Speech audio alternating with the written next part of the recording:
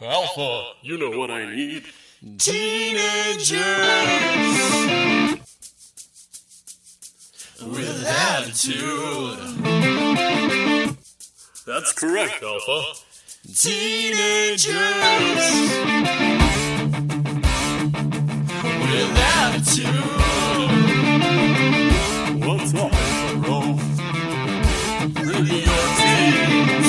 Teenagers with attitude, clad in tightly colored costumes, book and skull. I ship them to while three gold guards howl at them. Rangers, I'm cultural here today to listen to this awesome podcast that I found. Alpha, bring me my food.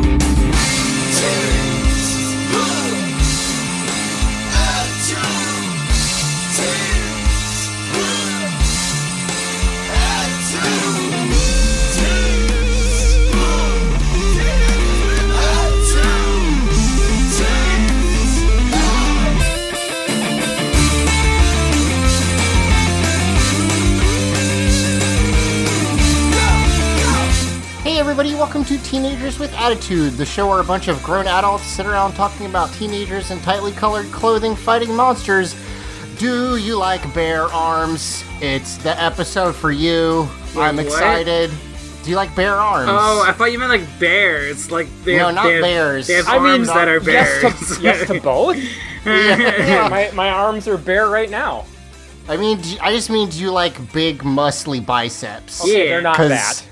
I mean, that's fine. I don't have those either, but I can appreciate them because that's the episode for this. I was Zach- not here last week. Zach, Yes? I have to be honest. The way you started that with "do you," I was positive you're going to start singing Green Day.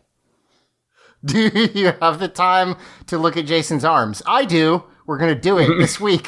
He'll I'm punch Zach. nothing and everything all at once. Not just Jason's arms, Billy's arms. Yeah, Oof. that's why it's a whole episode for He's it, a because hunky, Billy's are hunky boy. crazy also. But yes, I'm Zach, and joining me this week, we've got Mike.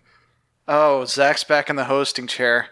I guess I'm being replaced. I was going to do that bit the other way, and I'm glad we both thought about it.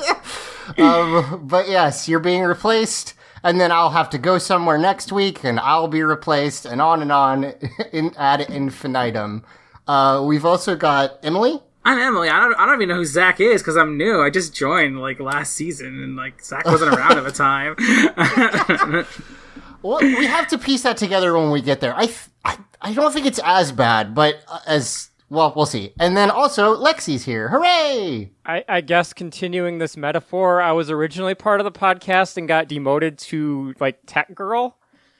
Well, but yeah, of course, you're Audio Entropy's web mistress. So you just live there. I just live in the website. Yes. Yeah, you live in the website. As they make a pretty good joke about this episode.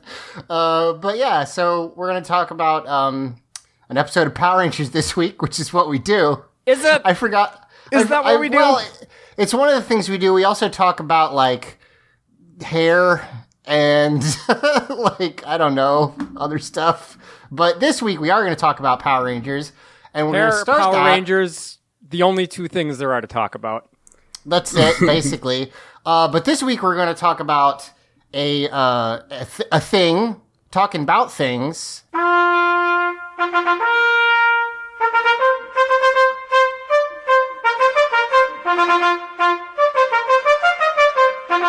Talking about things. Or I guess I said more fact Newsnable is back, didn't I? More fact Newsnable is back. I'm gonna let Mike have it. What? But yeah, you can have it. No, it's Morphac Newsio now, Zach. Get with the more fucking program. Newsio. Is that specifically when Mike talks about Zeo news? Yeah, it has to be something named Zeo is the thing. Okay, well, this is not specifically Zeo related, but it is Power Rangers related.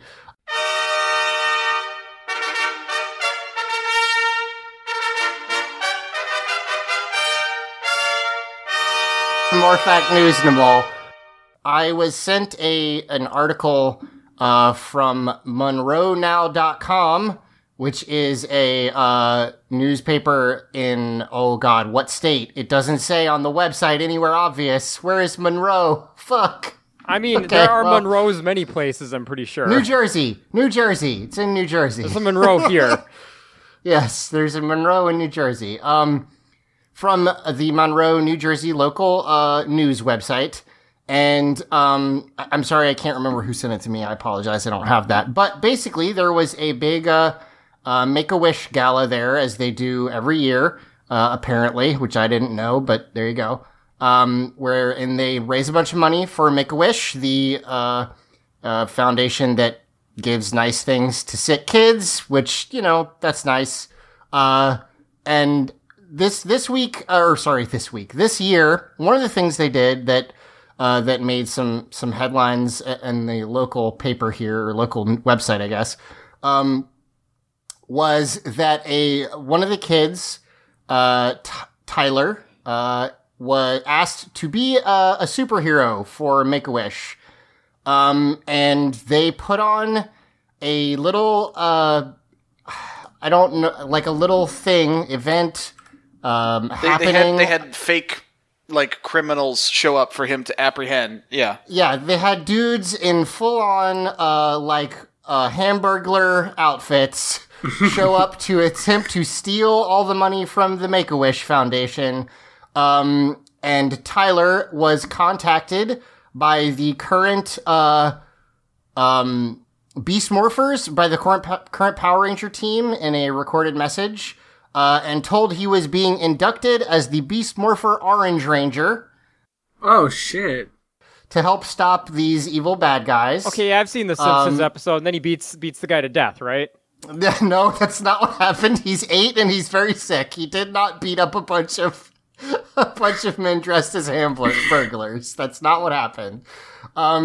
Instead, he apprehended them and retrieved the funds.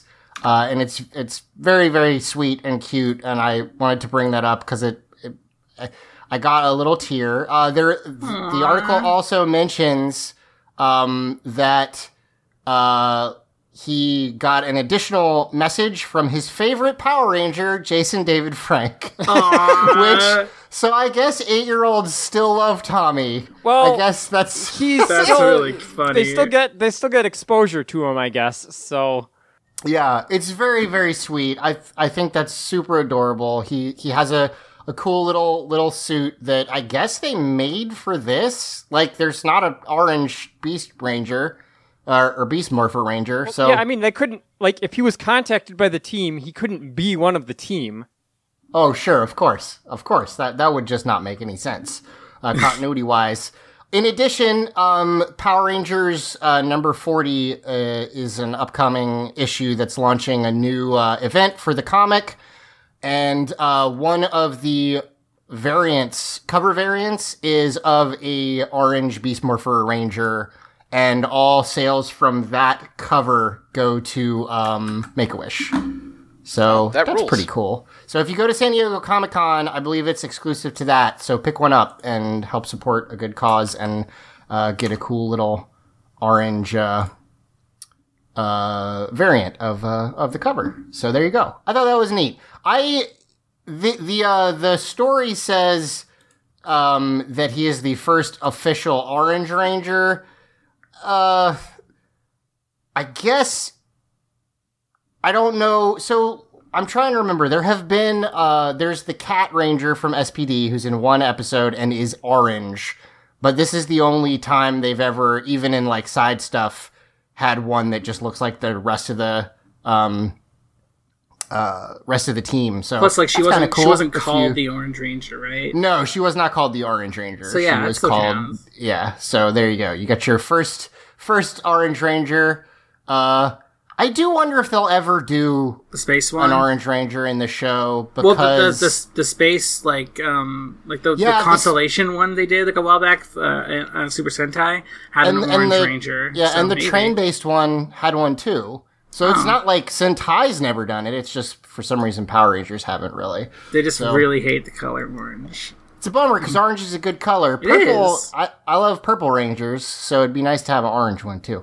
Anyway, it's a cute story. I think that's really sweet. I like how they've had Sentai teams that had multiple different shades of red and blue before doing orange or purple. I know, right? Like they literally just like, listen, let's have like 2 Blue Rangers before we go to another fucking color because we don't want to. Yeah, I don't know why. Ninja Storm had like an extra red and an extra Blue Ranger. Right. It was weird. Totally. Yeah, but God forbid we branch out into other colors. Should have made them orange and like purple or something. I don't know. They're definitely coming up to the point where they are running out of new colors that they could do because Dino Charge had like gray and cyan and Zach. Go ahead. I want to seriously challenge your claim that they can run out of colors. Okay, let me rephrase. Of, like, common colors. I understand that there are nearly infinite colors. Well, let's put it this way. They're going to run out of colors with names that children would be familiar with. Yes. I don't know. Have you seen how big Crayola boxes get? I can't wait to meet the Flesh Ranger. I want the Puce Ranger. No, they don't call it Flesh anymore because somebody finally realized that, hey, that's pretty damn racist. Yeah, somebody was like, hey, that's not cool. But, you know, we could get a Burnt Umber Ranger is what you're saying. Like I said, the Puce Ranger is what I'm looking for. Yes, Puce. I'm looking forward to an entire squad of Pink Rangers. Flamingo, Bubblegum. Yeah, of course. Those are the only 2 I can think of off the top of my head. Magenta. Fuchsia? Is Fuchsia pink? Fuchsia's pink. Okay, those are It's just kind of a pinkish purple more. I mean, that works. It's fine. It's all a spectrum. It's fine. But yeah, so there you go. You got your orange Beast Morpher Ranger. I think that's really cool. I like that. So with that, why don't we move into the episode, which is episode 35 of Power Rangers Zeo. I was going to say of season 1. I've kind of dropped that mostly because it doesn't make sense, but every single fucking season on Netflix is listed that way. So, I mean, it's the first season of Power Rangers Zeo. That's not untrue. The first season of Power Rangers Zeo, episode 35, Mondo's Last Stand, which I had forgotten how Zeo goes, so I didn't think that was true because it's not the end of the season. Okay, but Zach, I got a question because I'm assuming you've watched the rest of Zeo. What the actual fuck? Yeah, so Zach, do not answer that question. So King Mondo dies, and we have like 16 episodes left. But I mean, like the lady. We'll get to it. You know, she says the Machine Empire is still around. Let's be clear. It's fine. Also, it's just I thought that the episode title was lying to me, and then it turned out not really. But go ahead, Lexi. Sorry. No, I was just gonna say. Also, like this is the beginning of the episode, so maybe let's build we spoiled to this. It. Sorry, but yes, let's build to it. So we open with Jason sparring with Adam. Jason is sparring with the Green Ranger, and it's Power Rangers again. Yeah, I was gonna say, like, when this shot first came up, I was like, oh, he's sparring with Tommy, and then I'm like, wait, what? That's not how it works anymore. So I know I missed the episode where Jason was revealed as the new Gold Ranger. Did he wear black in it, or was it only... He wore, like, a white bandana and a white muscle shirt with a giant orange trench coat and some khakis. Okay, that's what I thought, 'cause... Yeah, he was wandering the desert for 20 years before Tommy found him. Yeah, for some reason. He was taking a cue from the Billy Cranston school of, I don't have an assigned color right now, just fucking wear whatever. Right, so now that said, I'm a little disappointed that Jason doesn't wear, like, super flamboyant gold outfits for the next... His outfit, his suit isn't flamboyant gold. No, it's not. It's black, so it makes sense. I'm not... It works. He really should... I think we've mentioned this on the show before, but he really should just be decked out in bling. Yeah, he should have gold accents, for sure. Gold chains just fucking everywhere. It would be really hard for him to do his karate in that. That's true. So I'm pretty we sure open Adam with- is just wearing one of Tommy's old outfits, though, because the baggy shirt, the bandana, this is all vintage Tommy. Yeah, the bandana looks really Tommy. I was going to say, I am pretty sure that bandana literally used to be Tommy's. I'm almost positive. Also, let's note, it looks like Adam's growing his hair out. I think he's just morphing into season 1 Tommy. Ever so slowly. So That's what green energy does to you, man. yeah, so Rocky comes up to Tommy. He wakes up one morning, looks at his face in the bathroom mirror, and he sees Jason David Frank looking back at him. He's like, what have I become? and then he just starts doing spin kicks, and he can't stop himself.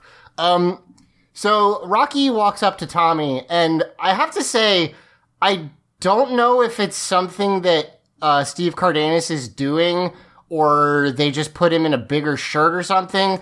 But Rocky really looks like a kid in this episode. Yeah, like, he looks kind of scrawny in a way that we know he's not. I think it's just because, like, Jason's so buff. Like, it just makes everyone else look less buff.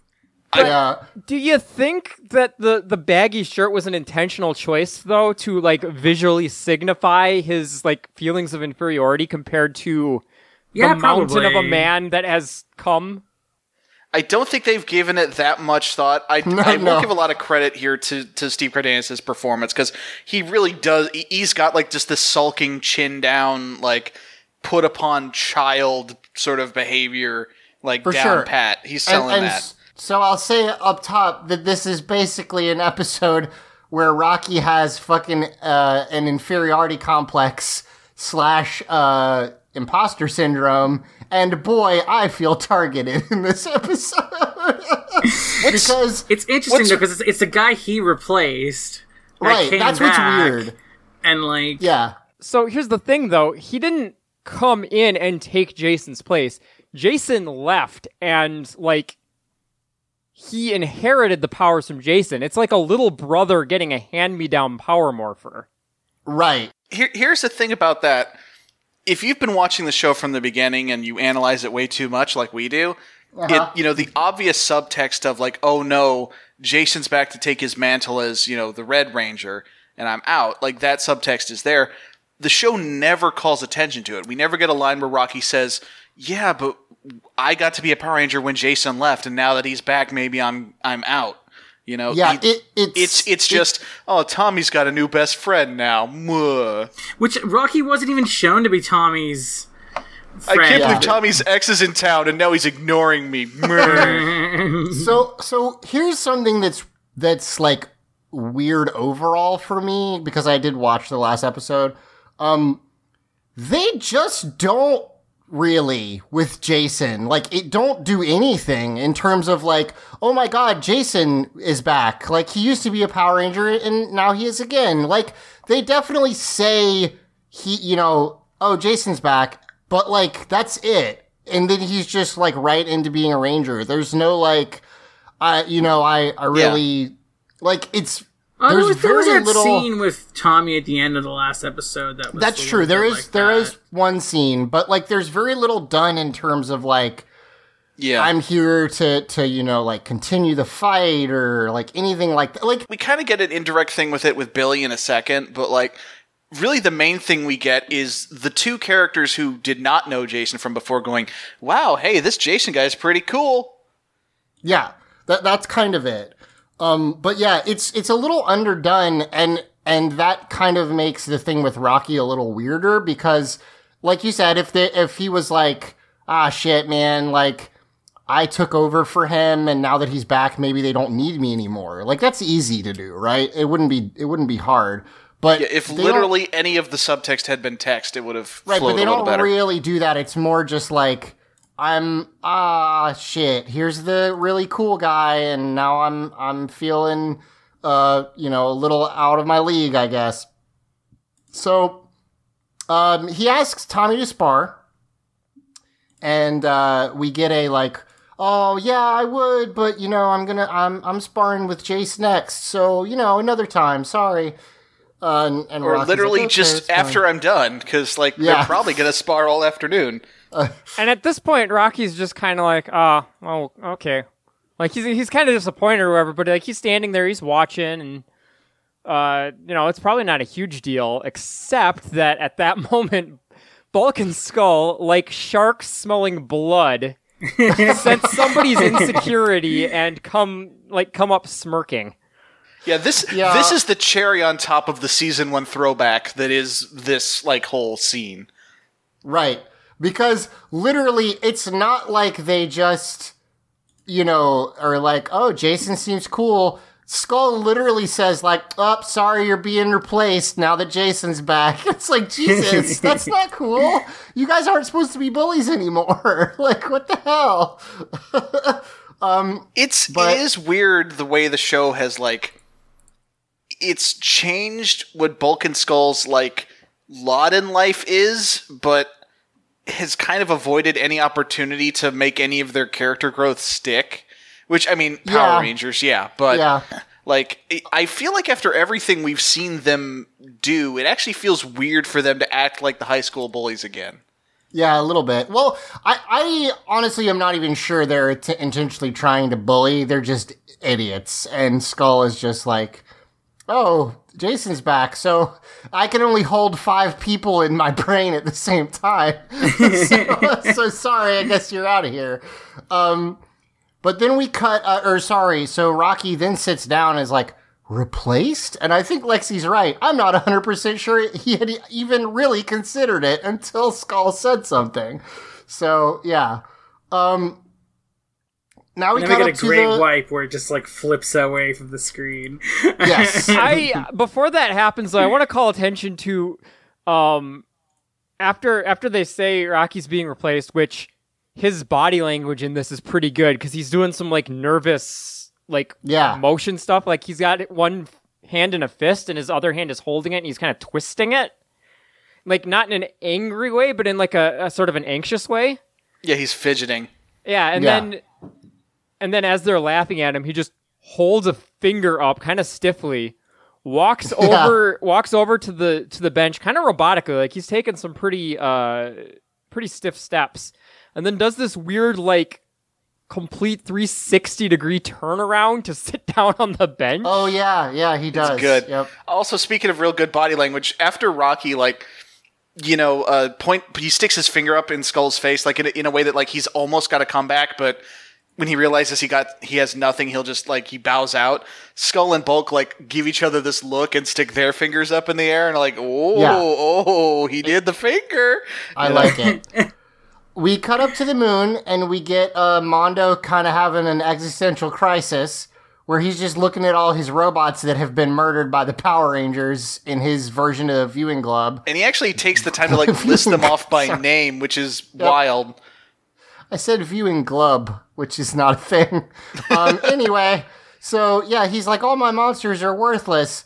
Oh man, that sucks. And also now they have a Gold Ranger who like they can contact on purpose and Super Zeozords, and I don't even know what I'm gonna do. Yeah, his new technology clearly hasn't been working out for him. Yeah. He thought this was going to be just he didn't even think this was going to be a slam dunk. He thought this was going to be a layup. He thought that like conquering the Earth was going to be just a nice lazy Sunday, and everything he's thrown at them has just... God, is there anything funnier than watching somebody confidently going for a layup and just completely whiffing it? I'm just trying to imagine a person in the King Mondo suit doing a layup, because I don't think you could. He's almost high enough. It's got to look like those mascot contests where they have the trampoline. Oh, yeah. I don't know. I've seen some people in mascot costumes pull off some pretty sick moves. It's true. It's just the King Mondo costume, like, you can barely walk. You, like, have to waddle real good. So, yeah. You can't, your arms can't go to the sides or anything. It's a little weird. But, so he's just like, okay, I'm fucking done. It's time for the big guns. Or, AKA as I should say... me. Yeah. It's time for me to do... Yeah, he straight up says, if you want something done right, you gotta do it yourself. It's time for me to dig up the Damocles sword, which is a hell of a pull for Power Rangers, because, like, it's an obvious reference, but no kid's gonna get it. Also, there's just something about calling it the Damocles sword instead of like the sword of Damocles as people know it that just kind of throws everything off a little. Yeah, well, let's then pretend it's like a mystical, like, fucking alien thing that the robots have, you know? Yeah.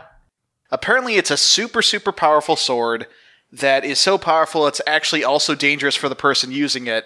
And Mondo is literally using this as a last resort, because he has fucking had it with Earth and its fucking teenager infestation and the fucking Zordon bullshit. He's just had it.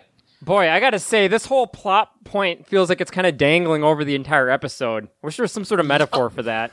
Oh, Yeah. Lexi. So yeah, I had to look this up because I had definitely heard it before, but I didn't know exactly what it was. And if, in case you don't know either, the Sword of Damocles is a anecdote, like moral story from ancient Greece that basically is about a guy who is super fortunate, and then for some reason he trades places. Well, so with no, the king. the guy tells the king, "Wow, you are so lucky to be this big and powerful and rich and have all this cool stuff." And the king is like, Right. He basically says, "Okay, I'll let you sit on the throne for a day, but I'm going to hang a sword over your head," and that's a metaphor for like the fact that my life is constantly in danger. And Right, it's supposed to be exactly. a whole thing about how like having power is actually an immense burden, which as we know now in modern America is horseshit. But Right, well, or it puts a target on your head or something Yeah. like that. So, like, power can also be dangerous. It's one of which those things kind that of- works as a pretty good metaphor on the like individual level. Like for Right. just your average person, it's honestly a pretty good lesson of, don't be too hasty to reach for, greatness because, for most of us, the more It could come back responsibility and- you take on, the more risk you Right. take on as well. It just, when you get to the level of kings, it doesn't quite. yeah, but the point is like the idea is that like the metaphor is like this is a king pulling some dangerous shit.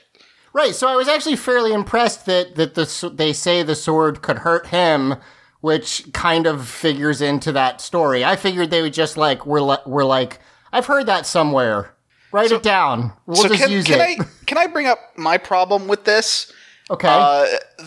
He doesn't actually lose because he took out the sword. He just loses No. because the Rangers did He just good. gets his They butt did kicked. fights with the robot. So, I'm going to go ahead and say that, one, he wouldn't have gotten blowed up if he hadn't been using this sword. Like, we're getting way the fuck ahead again, but, Yeah.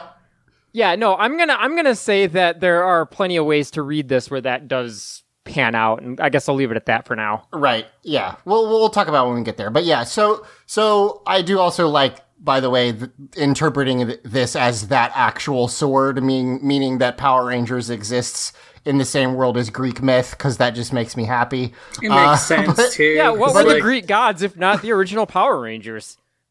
Yep. Mount Olympus was their command center. Totally works out. I mean, also, they literally were- fought a Minotaur earlier. Also, they you know. basically acted like shitty teens most of the time, so They were way works out. hornier than the Power Rangers of today, though. Yes. That's true. So we cut to the back to the Gym and Juice bar, and Rocky is looking all dejected. Oh and my god, we've got a... his pout walk. It's very good. No, what he says to Ernie. So he says, "Ernie, I need a juice, extra beets," and he says this as it is the most normal thing in the world that you could ever say, and I love it so much. Like, Ernie has to know what this means. Like, this has to be, he normally orders a beet juice. Absolutely. But like I like the read of it. Like they're going for it being an athletic thing because it's the Gym and Juice bar. But really, it feeds into this idea that Rocky's basically 5 years old. He's like, Yes. my friends don't like me so much anymore. Ernie, give me juice. Give me juice box. give me juice. Yeah. So he sits down next to jacked as hell Billy, and I know that he's always been super jacked. Yeah, but he's wearing a tank top and leaning over the back of a chair with his arms crossed. yeah, he He could not be showing buff. those arms off any harder if he tried. Yeah, and he's like, "What's wrong?" He's a good-looking dude. And the thing is, like, even in the last, even after he shed like the nerd Billy overall look, they still basically hid how jacked he was. Because like when he was hanging out at the command center, he wore a lot of like black turtlenecks and shit. But like this is just him in a muscle shirt, and it's just like, just the facade is gone. It's gone forever. Listen, he's finally gotten the fuck out of the command center, and he wants to let loose a little. And by loose, I mean tight. He even says as much. He's like, it was starting to feel like I lived in there, and fuck it, I love it. Rocky's like, I thought you did. And if this was anyone else, you'd think it was just a joke. And he does laugh, but it's Rocky, so who knows? Yeah, he might have actually thought that. It made me laugh really hard. I like that joke. I also fully believe that Rocky really thinks he lives there. I don't think that's a joke. I think that is a serious, like his little laugh when he says it is probably him realizing, oh, I was wrong about that. It's like the kid who thinks the principal lives at the school. That's what's happening. Zach, I will bet you dollars to donuts that Rocky thinks Mr. Kaplan lives at the school. Yeah, oh, totally. Definitely. Every time, like on the rare occasion that Rocky's like has seniority with whatever group of Rangers he's with, and they got to get called back. It's like, come on, guys, we got to teleport back to Billy's house, and it's like Rocky. Billy's house.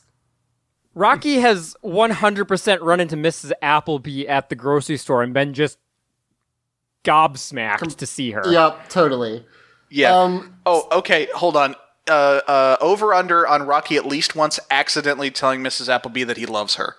He's, I don't know about that, but he's definitely called her mom. Called her mom, yeah, that's a good one. So, he says, I'm here to learn some stuff from Jason. And then, like, again, he doesn't really say, like, my buddy Jason's back and I want to spend some time with him. He's just like, he's going to teach me some moves. That's it, really. Like, you'd think, like... And I know, criticizing the writing of Power Rangers is like, I mean, it's fucking what we do here, whatever.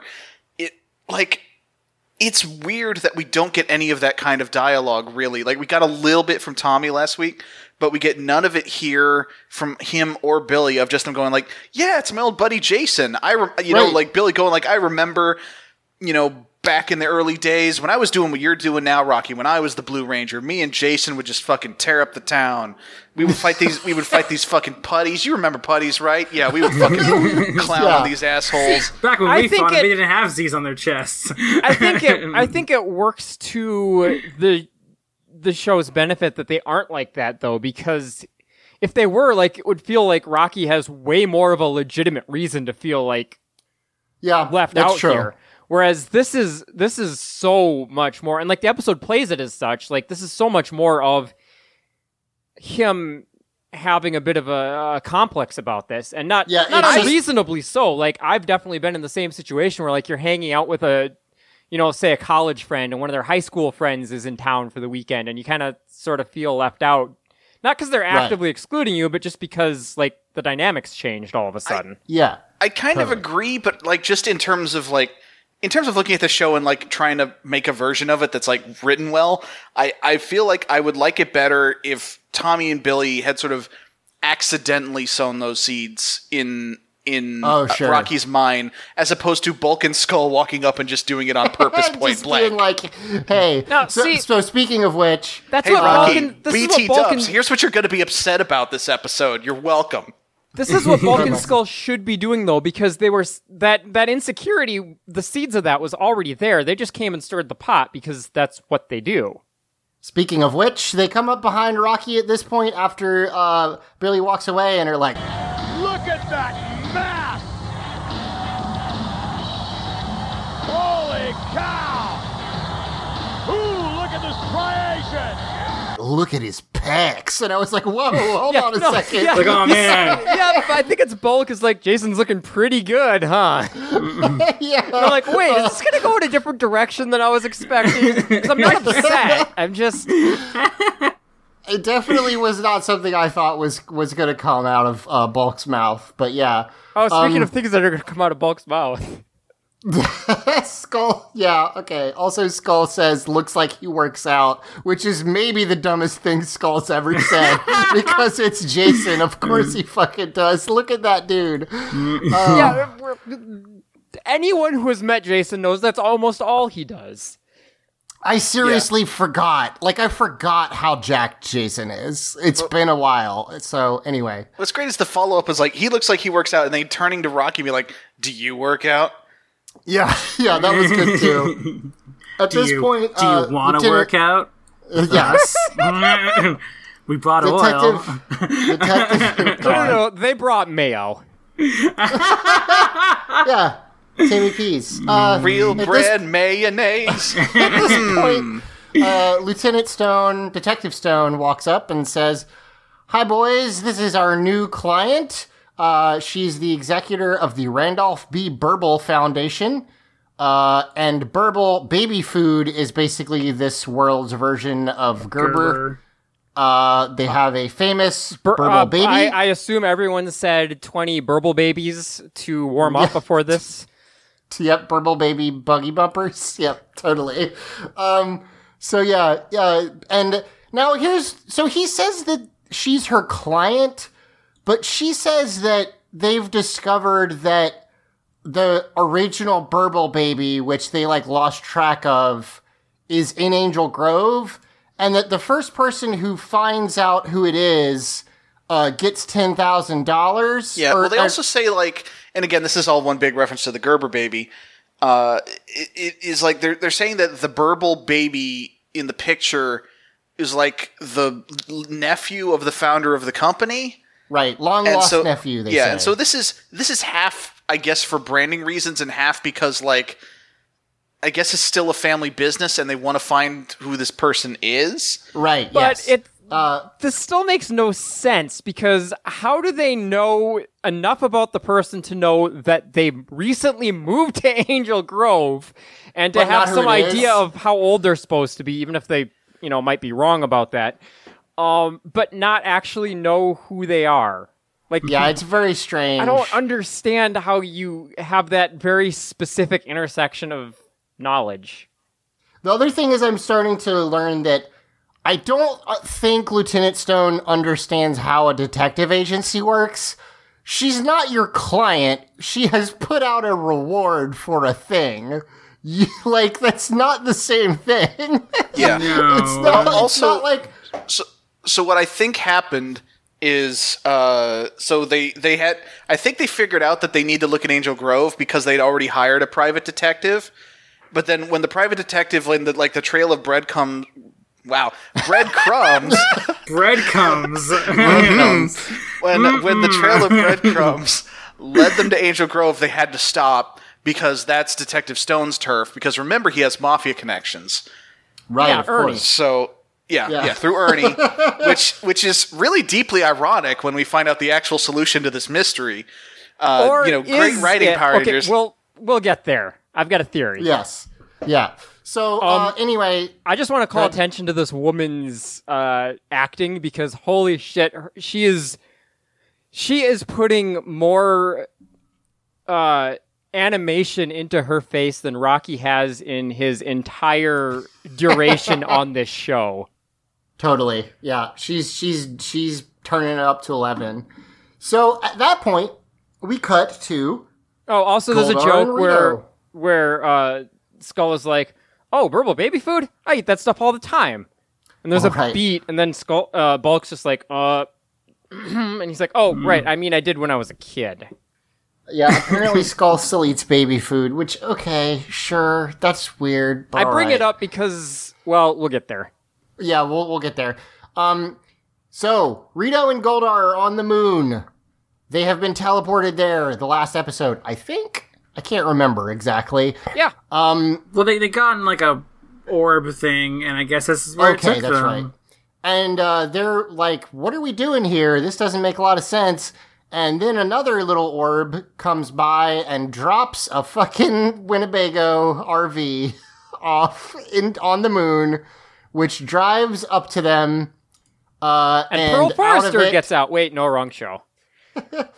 And out of it steps Rita, and she's like, all right, everybody get on board. And I also like that when the door of the RV opens, smoke pours out, which says to me that she wanted a dramatic reveal for, like, her minion and brother. Also, if you look closely when it's actually driving up, you can see that Zed is behind the wheel. So somebody in that out costume is driving this thing. That is an attention to level of attention to detail that I really love. Yes. The fact that also it just because that means Zed drives. Yeah. Which is great. Like just by itself. It just You would means think, Zed knows how to drive. I mean, you would think that, you know, having been like a conqueror of worlds and whatnot, he would have had people doing that for him for so long. Nope. He got his license and it's fine. Also, it is the moon, so maybe he doesn't have his license. He's just not worried about hitting anything. Who knows? It's Zed. He's totally not worried about hitting anything. Like, it had nothing to do with whether there's anything around to hit. It's Lord Zed. So at this point, we cut back to Mondo and Sprocket and Machina. And they dig up the sword, basically. Machina, again, cautions him and says, like, remember what happened last time you used the sword? You know, we don't want that to happen again. Basically, So, here's the fucking stupid thing. She says that after the bad thing happened 1,000 years ago, you buried this thing to make sure you would never use it again. right. In the moment, I thought, okay, I wanted to give this show the benefit of the doubt because I'm stupid and never learn. I was like, clearly they're on an alien planet right now. And it just looks, yes, thank you. And it just looks like Earth because, you know, that's where they film because, you know, Power Rangers' crew isn't actually going to go to another planet. But we're going to find out later that this is just Earth. I mean, this is probably Sentai footage, but still. No, this isn't. This is just this. No, this whole thing had the feeling to me of, like, Sentai season end.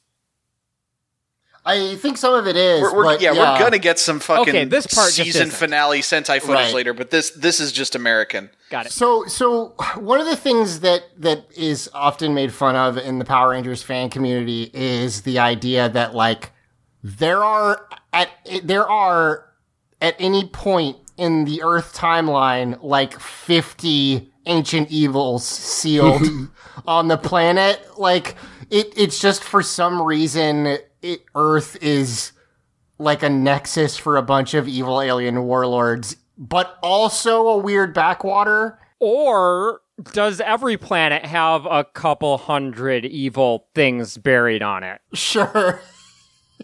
Yeah, sure. It's just all of them. Yeah, fair enough. Yeah, it's simultaneously like a bumfuck planet in the middle of nowhere, and also it's the fucking precursor from Halo or whatever. At the same time, it's the same thing as like in Marvel, where Marvel had to acknowledge like, yes, Earth in Marvel is like considered a backwater, but is also the nexus of all like plots, basically. So I think that's the thing that DC had to deal with too, about how like Green Lantern getting shit for like, why do you spend all your time on Earth? You're supposed to deal with this whole fucking sector, my dude.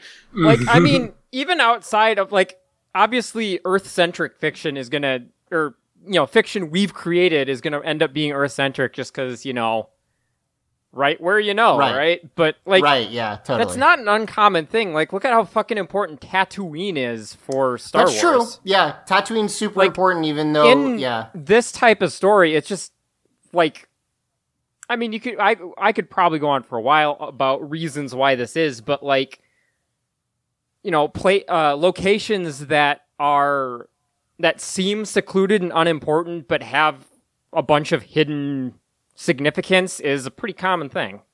That's true. That's a super big trope. The weird thing for me is, like, wasn't the whole pitch of the Machine Empire coming here is that they've been cutting a swath across the galaxy and they happen to have reached here? Yeah, like, yes. Yeah. It's a big why would coincidence. they have been here 1,000 years ago and not just enslaved the planet then? Yeah, absolutely. But also, like this was during fucking. It's the fact that all of these ancient evils have their hibernation periods that overlap, Because, like, theoretically, Rita was fucking on the moon in a bucket at this point, and God knows how many other, like, Power Rangers villains are just kicking around somewhere. And actually, this is something that I kind of like about Beast Morphers, based on what little I know about it, is that it's a new threat. Because Power Rangers, as far as I can tell, admittedly, I'm not super deep into much beyond what we've watched here for the podcast. It seems like they go back to the well of, oh, this is an ancient evil that's just been here for a long time. They don't have a villain just show up, you know? And that that's really the root of the issue. Like, if villains would just, like, appear or just come from somewhere else, like, it'd be fine. There are some, but we'll get there within the Zordon era even. But it's a good half and half, though. That's definitely a lot of ancient evils. So, well, and like this was a case where it was some people showing up from somewhere else until they decided to all of a sudden have this. Right. And I guarantee you they didn't think about the implications of it being on Earth. This was just a plot contrivance they came up with for this episode. Totally. We cut. Oh, so they dig up the Sword of Damocles, or dig up it like it just kind of levitates out of the earth. Yeah. Again, that's kind of to your point, Zach. The fact that how much more naturally you call it the Sword of Damocles, even though that's not its name. They it's call the it the Damocles sword. Yeah. Yeah. So we cut back to Bulk and Skull, who are looking at Jason, and they're like, "Oh shit! You know, he just moved back to Angel Grove.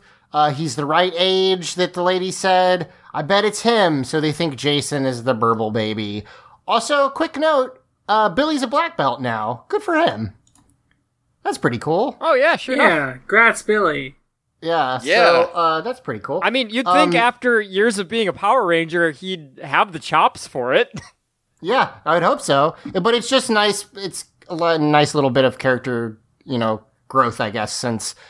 he was shown. Remember, there was that whole episode where he just joined Jason's karate class, so it's kind of cool to see that. We can see him actually doing a routine with Jason, which is really cool. Right, that's cool.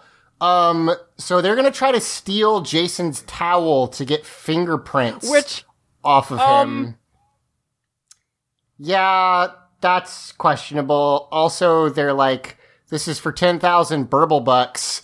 Which also they say later, but I swear she just said it was $10,000. Yeah, at this point when they said burble bucks, I didn't expect burble bucks to be an actual like fucking fake currency. They're just saying $10,000 from the Burble Company.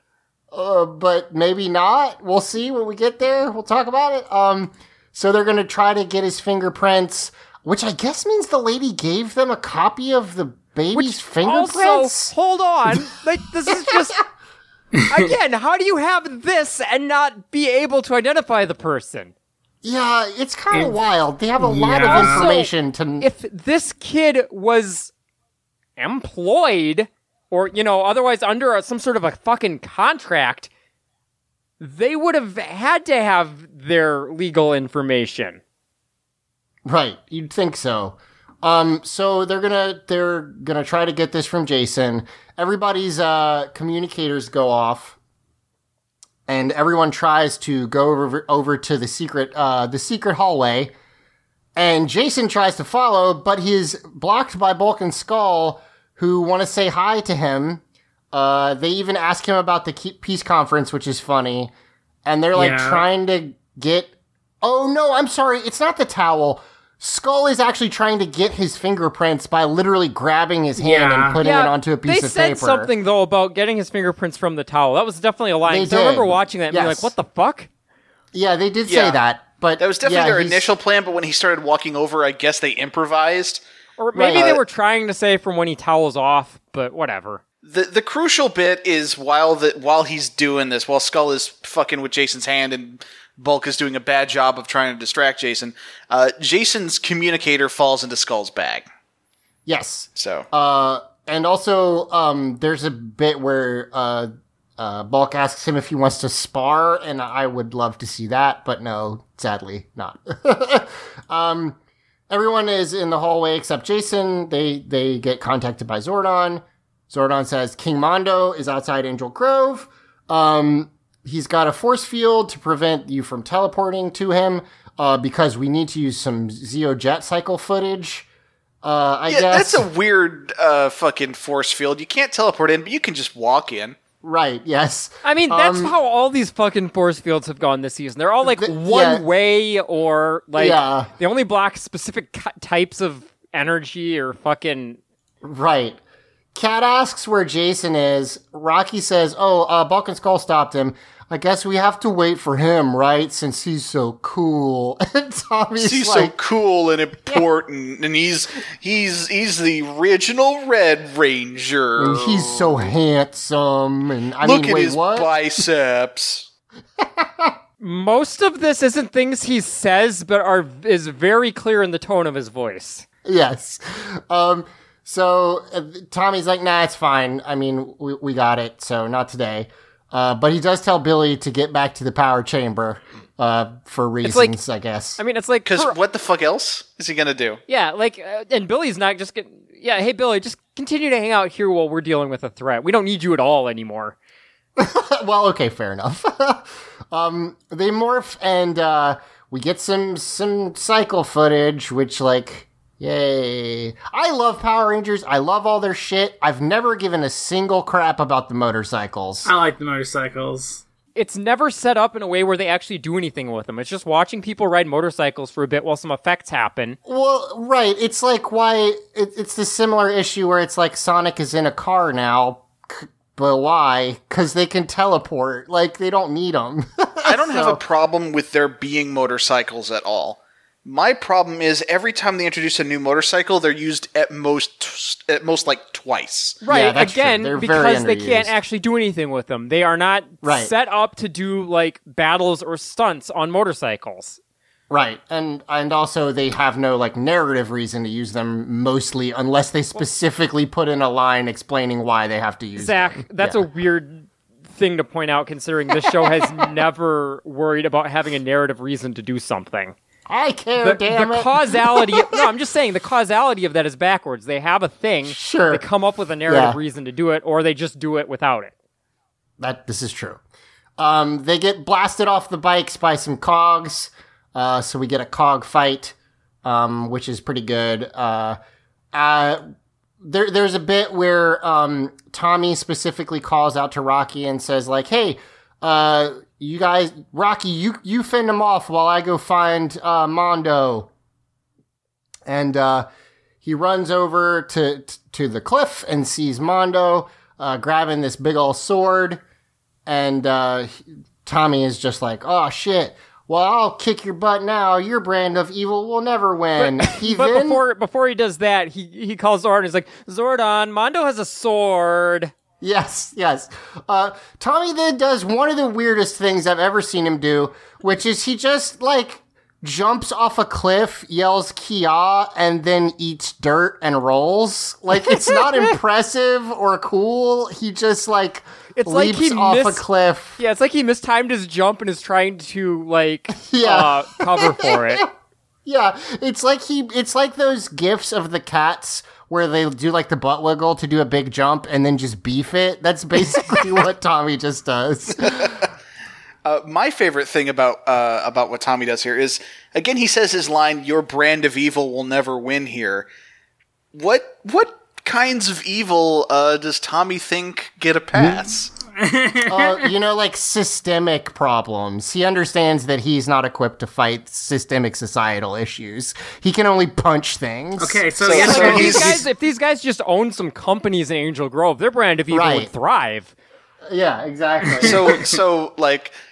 So Tommy Oliver is aware of like major social justice issues. He just doesn't bother because he's got bigger fish to fry. I don't think he doesn't bother. It's just not in his tool set. Yeah, listen, he only knows how to punch. cannot like karate kick your way through the patriarchy as much as it would be nice to. I beg to disagree.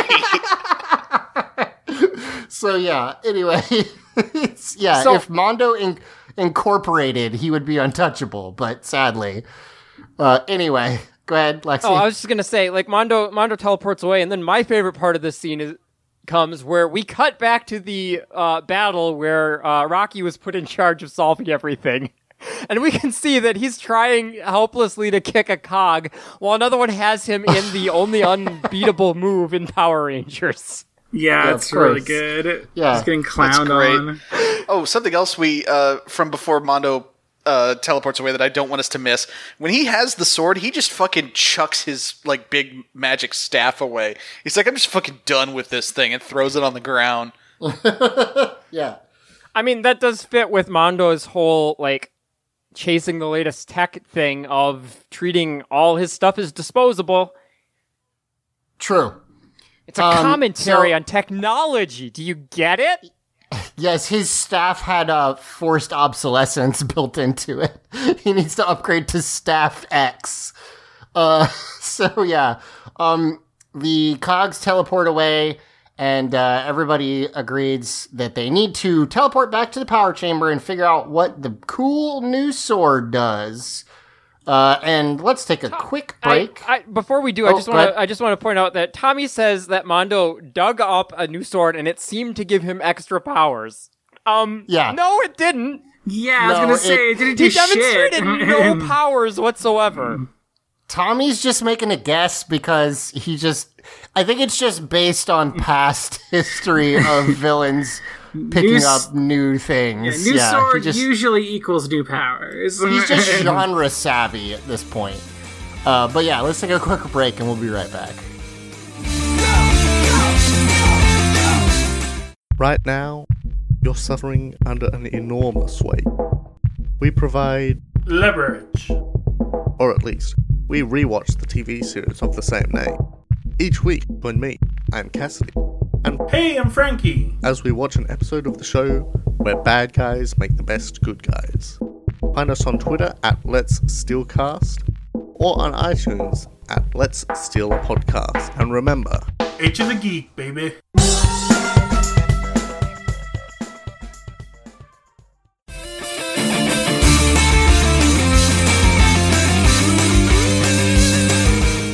We're back, and very quickly, because I forgot, so everyone who has not met Jason, it's just Kat and Tanya, right? Me. Well, okay, but in fiction, which of the Power Rangers have not met Jason? It's Kat and Tanya, correct? Yeah. Okay. Yeah. I wanted to. Adam and Rocky met him briefly off screen, but they Right. never got to interact with Austin St. John, so it was weird. Yeah, no, I mean, there were several episodes where they were, quote, interacting with, quote-unquote, Jason, but it was... God, Yeah. it's crazy how bad that Well, was. actually, I'm not sure that's true, because wasn't the whole, like, thing that was going on at the time, like, they were brought in as part of an effort to try and pressure the others into staying? No, they were gone at that point. Like that was the White Ranger stuff. yeah, right, that was right. Richie and Curtis Yeah. was that whole Yeah. deal. So much drama back in the day. I Yeah. know, right? So And, yeah. and still at the point that we're at. So yeah. It's actually like you said how wild it is that shit happened with the way Jason and Zach and Trini left. It's wild that shit ended that badly, and still Jason came back. Yeah, that's, they that's must have actually a offered good him point. a much better deal. Yeah, because he left. I mean, I've read interviews with Austin St. John where he talked about how, like, he was living out of his truck while he was filming Power Rangers. Like, he was, for a year or two, one of the most famous people in the world, at least to kids, and he was, like, not being paid at all. So they really must have given him a much better deal to come back. Yeah. But yeah. To your question, Zach, there actually is at the beginning when Jason and Adam are sparring, there's actually a moment where Kat and Tanya are watching this and commenting on how good Jason is. That's right. I forgot. And, like, they're the two that can do that without it being super weird, because it really is like, oh, yeah, we've heard about him, but damn, he is impressive. Yeah, I remember now. You are correct. So, we now get a scan of the Damocles sword, and Zordon says... But before that, just because this ties into the running subplot, like, as they teleport to the command center, Tommy turns to Rocky and is like, hey, good job back there. And Rocky starts to respond, but Tommy is already starting to move on, and we get this this moment of Rocky just like, what? Huh? Yeah, yeah. But I was getting praise. I thought I was a good boy. More of It's that, one of please. those. It's one of those things where Tommy isn't even being rude. Like he complimented a guy, and now he's moving on to the reason they were there. But like with where Rocky's headspace is, you can understand how he feels kind of, overlooked. Yeah. Yeah. Rocky's like me in that, like, he needs constant positive praise, or Zach? he feels like he's doing the wrong thing. Zach, you're doing a Yes. very good job. Oh, thanks. My first job, I didn't get literally any feedback the whole year until my first year review, and that was maybe the worst year of my whole life. I was so like, I'm about to get fired. There are certain environments I don't do well in, and one of them is the like, unless I say you are doing bad, you are doing good. I don't respond well to that. I need more. Yeah, I my first job, the guy was like straight up told us like, I will never say you did a good job because it's just your job. And it's like, cool, thanks. Oh, that's actively Yeah. shitty. Yeah, that's just shitty. Like I had a similar. My last job had a similar issue to what you're describing, Zach, where they were pretty much of the mindset that if you need something, you come to us. That's not good. It doesn't work that way. Yeah. Yeah, no, and yeah, so like even when you'd meet with your supervisor, they'd ask if you had anything, but they'd never really provide you any feedback. And I'm not gonna in a one-on-one meeting go, so how have I been doing? Because that's weird, and that immediately sets a weird dynamic between you and your supervisor, where it's like you're almost. You're like asking, you tell me how I'm doing, Yeah, which asking puts for you at a validation. disadvantage. Yeah. Even if they say this is what we want you to do, like It subtly, feels weird. Well, no, it subtly makes you seem like like a you're- Seem less needy. like a less self-sufficient employee. And Right, I've given yeah. them feedback tons of times of, hey, I just need you to acknowledge how I'm doing from time to time. Let me know if there's problems. Let me know if I've been doing good. Like just not regular, like not all the time, but just once in a while, just check in with me. Do you think Zordon gives performance reviews to the Power Rangers? God, no. And do you think that he is supportive, or do you think he's just like, 4 out of 5, okay? Not really? Come on in. Zordon 100% does not give performance reviews. He doesn't talk to the Rangers unless there's a specific thing going on. But Tommy gives weekly reviews. Oh, geez, that's too much. Jesus. Do you think what do you think Zordon's reaction would be if, like, someone teleported to the power chamber and was just like, hey, Zordon, I'm having this problem with my dad, and I was wondering if you had any, like, do you think he would just freak out? Like, it feels like he's not equipped for that at all. It depends on the version of Zordon. Like, if we're talking, like, the more fleshed out comic Zordon, yeah, he would do that. But our Zordon, the TV show Zordon, no.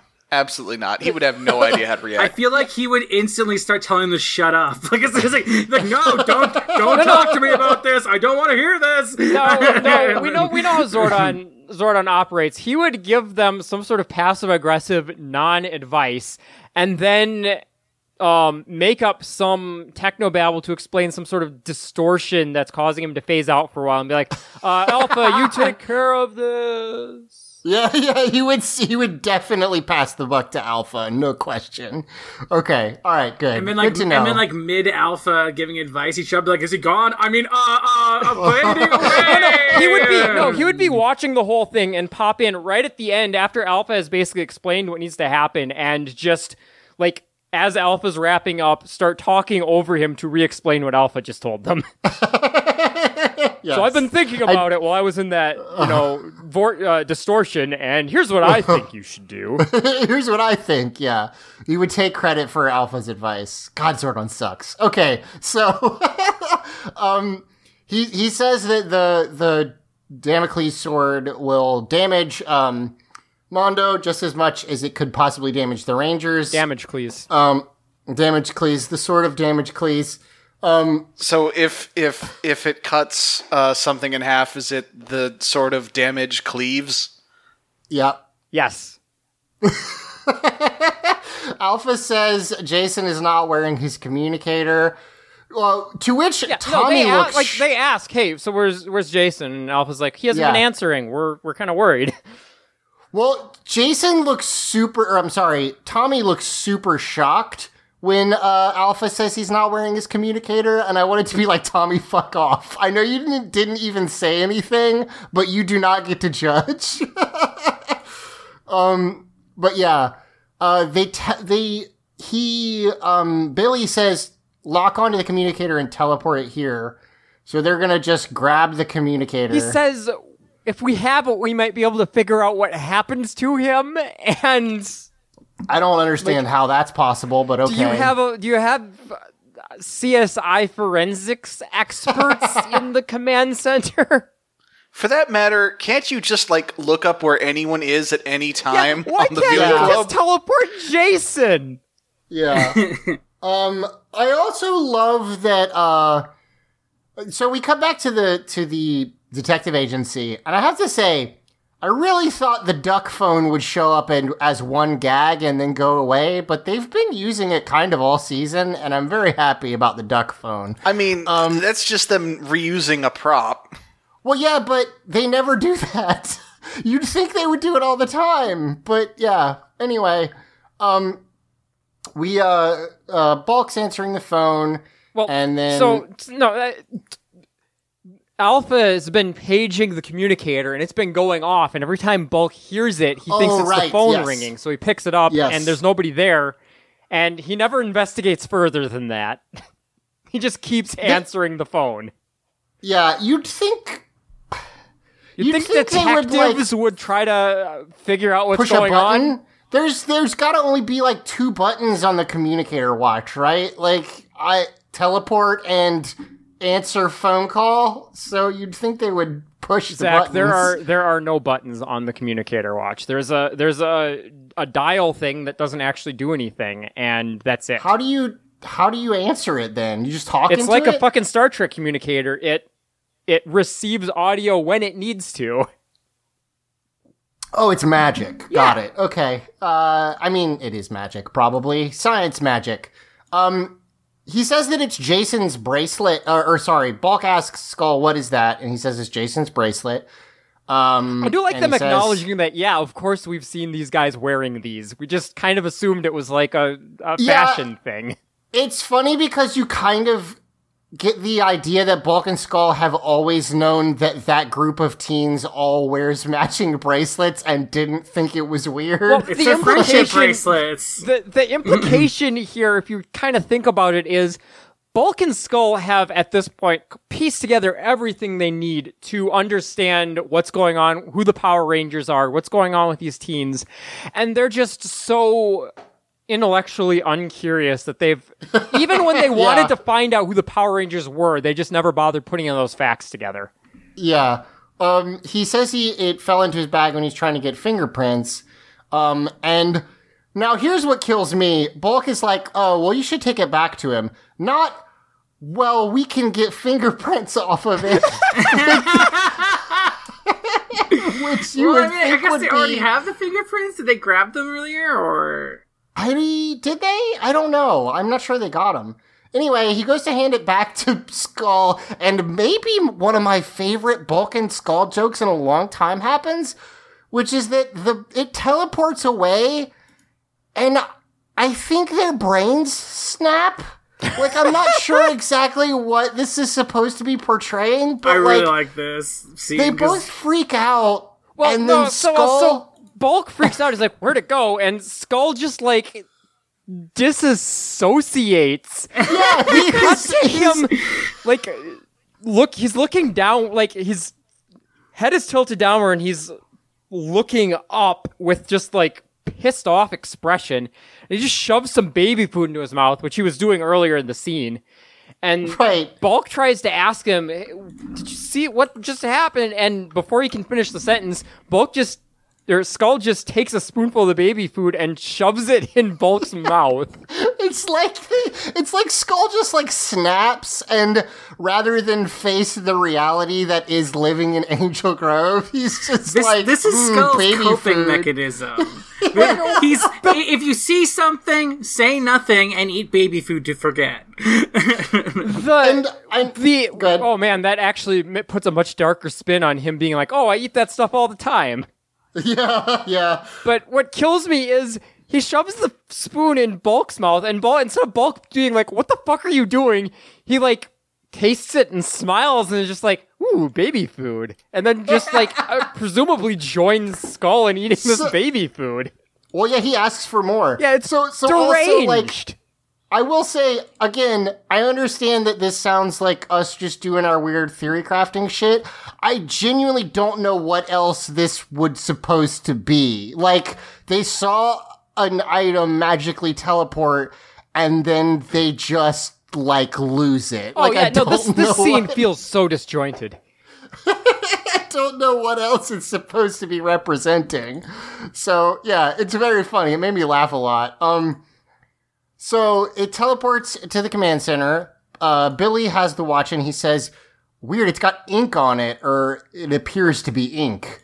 And they're like, man, what could have happened to him? We have to find him. Yeah, I like, let's teleport this. It might have some clues that will tell us where Jason is, which seemed like an idiotic, idea, but they do it. It does have a clue, and instead of like trying to follow it, they're just like, weird, I wonder where Jason is. They're like, let's split up. How about you go to the fucking gym and juice bar? Like, I don't understand what they, like... This is what kills me. Jason's not even, like, missing or anything. He just didn't have his communicator on. He's not lost. Like, it's really silly. They decide to split up. Everybody kind of walks away. Billy, okay, there's some good, like... not subtle, but not like called attention to jokes in this episode. And one of them is Billy goes off to the back to wherever the fuck it is he always goes when he was being a red herring. Goes through the door at the back of the power chamber. Rocky follows him. And the door shuts in Rocky's face, and he goes, door! And then the door opens, and it's really good. I laughed really hard at this. I also briefly thought we were going to see what the fuck is back there, and I got really excited, but we don't. It must just be a back way out of the command center, because the next shot we see is Rocky in a fucking gorge. In the desert, yeah, in the area around. The thing I like about the door center. joke is not only is it funny, but also it's just kind of like grounding for the show that something like that would happen, that he's like... the door just fucks up on him, Yeah, it's like this is Rocky's terrible, horrible, no good, very bad day, and that's just like a cherry on the top. That's the other thing, is it like, and this is giving the show so much credit, but it's the thing that we've all had where you're having a bad day and then something that is not that big a deal and is totally a coincidence happens, but because you're already having a bad day, you're like, yep, because the universe hates me. Yeah, or like the thing where like you stub your toe and get mad at the thing you stubbed it on. Can I tell you that I stubbed my same toe 4 times in the same day last week? You didn't, but I feel like somehow we already knew. It was just like, by the 4th time, I just looked at my wife and I was like, I want it to stop. Zach, you talk about how you have this reputation and that yet you jump at every opportunity to feed into it. So, God, you're not jumping on grenades. You are seeking out grenades so that you can, like, pull the pin, take 3 steps back, and then, like, get a running start to leap on it before it goes off. I was mad at my foot. I was like, why are you so big? Well, maybe you shouldn't be a Sasquatch. Zach. Yeah, so... Yeah, have you ever thought about just not being you? I have considered it. So, speaking of the wilderness, I love this sweeping shot of this fucking, like, of this desert area, sort of, like... whatever it is with the mountains have a bunch of bushes on them and stuff like that, and there's a bunch of dirt. There's probably a proper name for it. I don't know. I'm not a smart man. I didn't know what a warehouse district was. But I love this sweeping shot of the this of the is mountains. the Bush district. Yes. The Bush District. Thank you. I love the sweeping shot of the Bush District, followed by a cut to Rocky walking through a field in a blue t-shirt, some jeans, and like a plaid overshirt tied around his waist, because it feels so much like Rocky's about to try to sell me an SUV. or tell you the side effects of an erectile dysfunction medicine. One or the other. I mean, either way, he's just trying to enhance your manhood. Yeah, exactly. So he is walking around, and I love the ability of Power Rangers to literally be walking through absolute wilderness and stumble upon the next plot point. It feels like a superpower at this point, because it's Rocky the morphing grid guiding them. Oh, right. Yes, of course.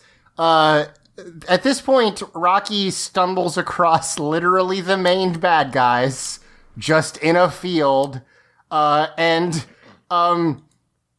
I guess Mondo is just literally in the middle of nowhere, just practicing with his new toy. And he tells it to unleash its power, and he gets huge. Yeah, and he's like, finally with this power I can destroy the Power Rangers. Like, you've already had this power! You do it every week! Yeah, Rocky is so shocked to see the bad guy get big. Yeah. Rocky! Also, yeah. Rocky, come on. Rocky? The other thing Rocky. The other thing I like is that he calls him giant-sized Mondo, and I know it's just silly, but Mondo means big. So I know. I said that too. I was like, Mondo. Giant-sized Mondo was my favorite, 90s Marvel comic. So he says he needs to contact everybody else, and then he goes, wait, or I could fight the main bad guy by myself. And Fucking idiot. I get it. He says it's to prove himself, he's feeling bad. That's a really, really dumb thing to do, but it doesn't feel like a weird, out of place for the episode dumb thing. It feels like the entire episode has been leading up to him saying that. Oh, absolutely. And it's also he's a dumbass, whatever. Yeah. So he's Rocky. I have to immediately envision a complete, alternate timeline that breaks off here, where Rocky's like, okay, I have to prove that I'm a super valuable member of the team. I'm going to kill the bad guy and single-handedly defeat the Machine Empire. And then he does it, and then everyone goes, way to go, Rocky, you sure proved that you're a valuable member of the team. Unfortunately, there's not a team anymore because there's no more villains to fight. See you later. See, I was going to say he does it, and then Rita and Zed show back up, or whatever the hell happens after this, and everyone's just like, okay, cool, thanks for doing that, Rocky. We gotta go fight these other guys now, and everything just goes back to normal, and the timeline just kind of reconverge. Yeah, totally. Yeah. Hey, Rocky, we've decided that because we're fighting Rita and Zed again, we're going to have a bit of a throwback. Jason's going to be red now. I guess you're the Black Ranger? Yeah, I guess that's where we're going to put you. And then, just off camera, you see Zach walking up. And he's like, no! Hey, guys! I like the idea of throwback jerseys, like how the NFL does, but they're just we're just going to wear our old colors today for some reason. We just felt like it. Listen, they still got the suits. They can just wear the old suits over the new ones. That's true. They're not magic anymore. They just have them. The best throwback uniform is, I forget which one it is, but it's one of the NFL football teams that basically has an old uniform that makes them look like creamsicles. It's just white terrible. And just this pastel orange, and I know what you're fucking love talking it. about, but yeah, sounds great, honestly. So Rocky literally normal size Rocky morphs and runs up to Giant Mondo, the main bad guy, and Mondo's just like, okay. This is not what I Rocky's planned credit, on. he immediately summons his Zord. Yeah, he's not an idiot. Not until after Mondo's like, wait, really? Just one of you? Yeah, by yourself? Yeah. No robot. I do like that Mondo Rocky. seems... Rocky. Come on, Rocky. So he summons his Super Zeozord, which I guess all of the Super Zeozords get shot out of the cannon that shoots the red Battle Zord. Because that's footage we see. Yeah. Is it photoshopped in? Was this originally what it did in the Sentai footage? I'm not sure. I don't know. I think it's I think it's from the Sentai. Oh yeah, no, these Zords absolutely are, and I wouldn't be surprised if that's how it works. Yeah. So we get an extended fight of a single Zord fighting the main boss of the series, which is kind of crazy. It's kind of cool. I don't think we've ever really seen this before. This is the point where I was like, we probably should have looked into how O-Ranger actually goes, because, like, is this the finale? So I don't think it is, because O-Ranger does the same thing this show does, where Mondo is not the villain for the entire thing. I don't remember if he gets killed or just deposed, but, like, we will look into it for somebody next else. week, yeah. Somebody usurps him, and eventually, fucking Mondo Jr. or whatever the fuck. Sprocket, yeah. Well, no, I think in I don't remember. We're gonna meet like his other son soon. Yeah. Oh, but, okay, like, got it. But like, the prince becomes king at some point. Oh, okay, gotcha. So yeah, they fight for kind of a while. Rocky's Zord summons its individual weapon, which they all have, which we did see last episode. And it's the fucking weird, like, arm triangles that Rocky has. I was gonna say, again, the Triangle Ranger. The Blue Ranger's weapons are really weird. He's also a Triangle Ranger, I guess. He is a Triangle Ranger. Triangle Ranger. I don't know, I like he's got Triangle like... Ranger beats Particle Ranger. I'm gonna be honest, like, arm blades is more interesting than just another gun or sword. Totally. They're just weird looking, but that like doesn't mean they're not cool. They're cool. Like Yeah. you get like you slice past them and stuff, and I like the idea of a fucking Power Ranger with tonfas. Lexi, would you like to take this moment to espouse your love of the Super Zeozords? Super Zeozords fucking rule. Since I think everyone else is on the other side of it. I like them well enough. The last goddamn Zords literally only existed to form the Megazord, and it was a decent Megazord, but there might as well not have been other Zords. Like, it might have just as well just have been one big robot for as much as the other as the Zords themselves mattered. Here, we've got a full contingent of Zords that can fight on their own and have very clear, unique designs from one another that still fit within a theme and fit within the theme of the Rangers, even. Like, they correspond to the whole shape thing. Yeah, I like that. It's mostly the star one and the square one that kill it for me. They just look real goofy. And I know it's Power Rangers. One of the better ones. Like, I think the one that I don't like that much is the yellow one. Yeah, the yellow design, their attempt to try and make a two-sided shape has always felt like kind of off. Like even the Ranger outfit design feels kind of weird compared to everything else. It's just an equals sign for some reason. It's weird. I mean, for the reason of you can't make a two-sided shape. Yeah, of course. They committed to this fucking numbers but also shapes theme for O-Ranger, and I kind of wish it was just one line instead of two.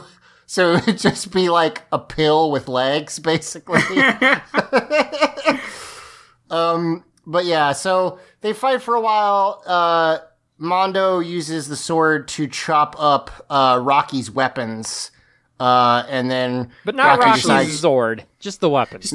Just real quick, thinking about it, I think the yellow Zord would work better if the equal sign was horizontal and not vertical.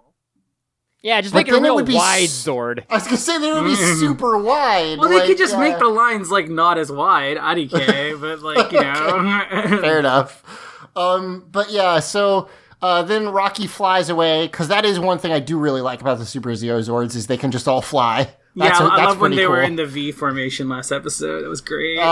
So he flies I do like away. That, as stupid as Rocky is in this episode, and also always, I like that he at least has a good sense to be like, well, I've run out of options. Time to run away. Yeah, it's one of those things where, like, he thought this was a good idea when he was all, like, running on emotion, But then as soon as he actually got into it, he realized, oh shit, this was a terrible idea and I'm in a lot of trouble here. I need to bail. Yeah, he's like, oh, I'm gonna die, and that won't work out for me. So he leaves. He goes back to the command center, and Alpha is like, Mondo's gonna destroy the city, and for some reason... He makes this weird logical leap. Yeah. Where he's just like, because I jumped in to fight him, he's now attacking Angel Grove. Like, what did you think he was gonna do with this power, Rocky?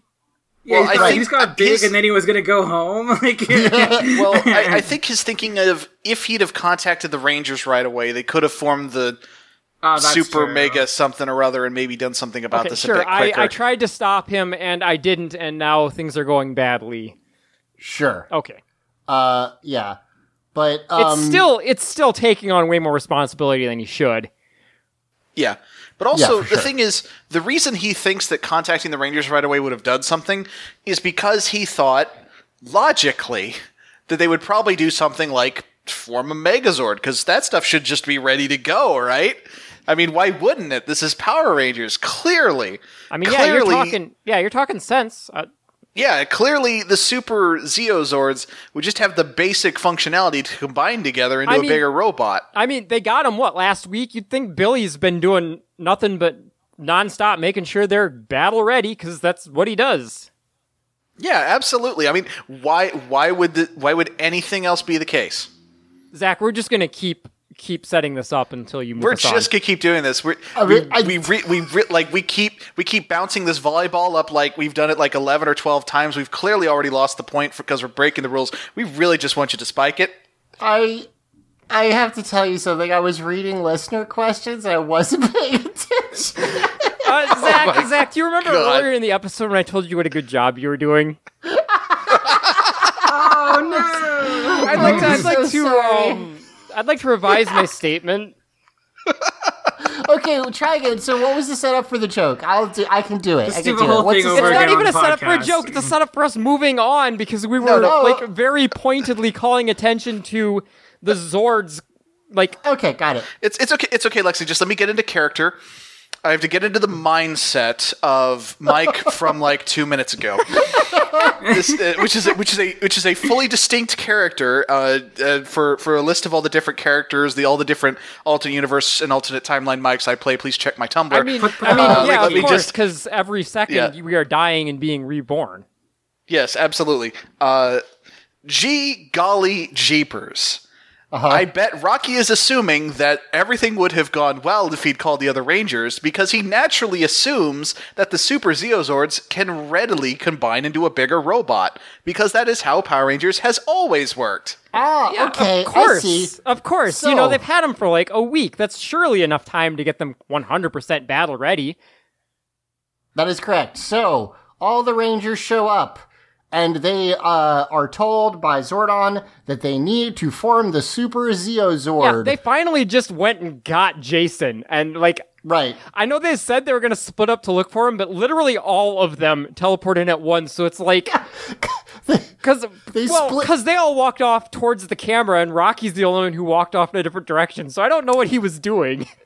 I like to imagine they split up and, like, searched the desert for a while, and then all just went, I'm so thirsty from wandering the desert, and went to the Jim and Juice bar, and were like, oh. I like the idea that they all individually were like, okay, where should I check first? Well, probably the Jim and Juice bar. That's where he usually hangs out. And everyone but Rocky Yeah. just immediately assumed that. So they went and got Jason, and they're being told, we have to form the Super Zeo Megazord. Adam points out they've never done it, which is true, but not usually a problem. Yeah, like last week, they just get these fucking Zords out of nowhere, and they have no problem just, summoning them and then making a Megazord out of it. Like, Tanya even says, like, well, how Yeah. hard could it be? Like, Yeah, it's like not we do it all the hard. time. Like I don't remember us having to train to like make the first Megazord we did. Yeah. And Billy says he needs... Okay. Billy is occasionally, like, forgets to do something or can't fix something until the last second. That's part of tension in his character or whatever.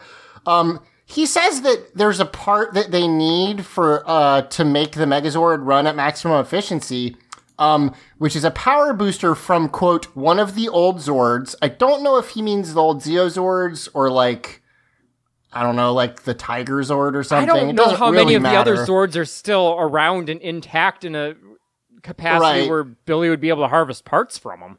But he says he dismantled the pieces and sent them to the junkyard for recycling, and that one of the parts he needs was teleported by accident. Essentially, he is so into recycling as a Power Ranger and good boy that he risked like their technology falling into evil hands so that he could recycle it properly. Or even just people discovering it and fucking reverse engineering it like they did with the fucking Terminator. Right, exactly. Okay, so I get caring about the environment.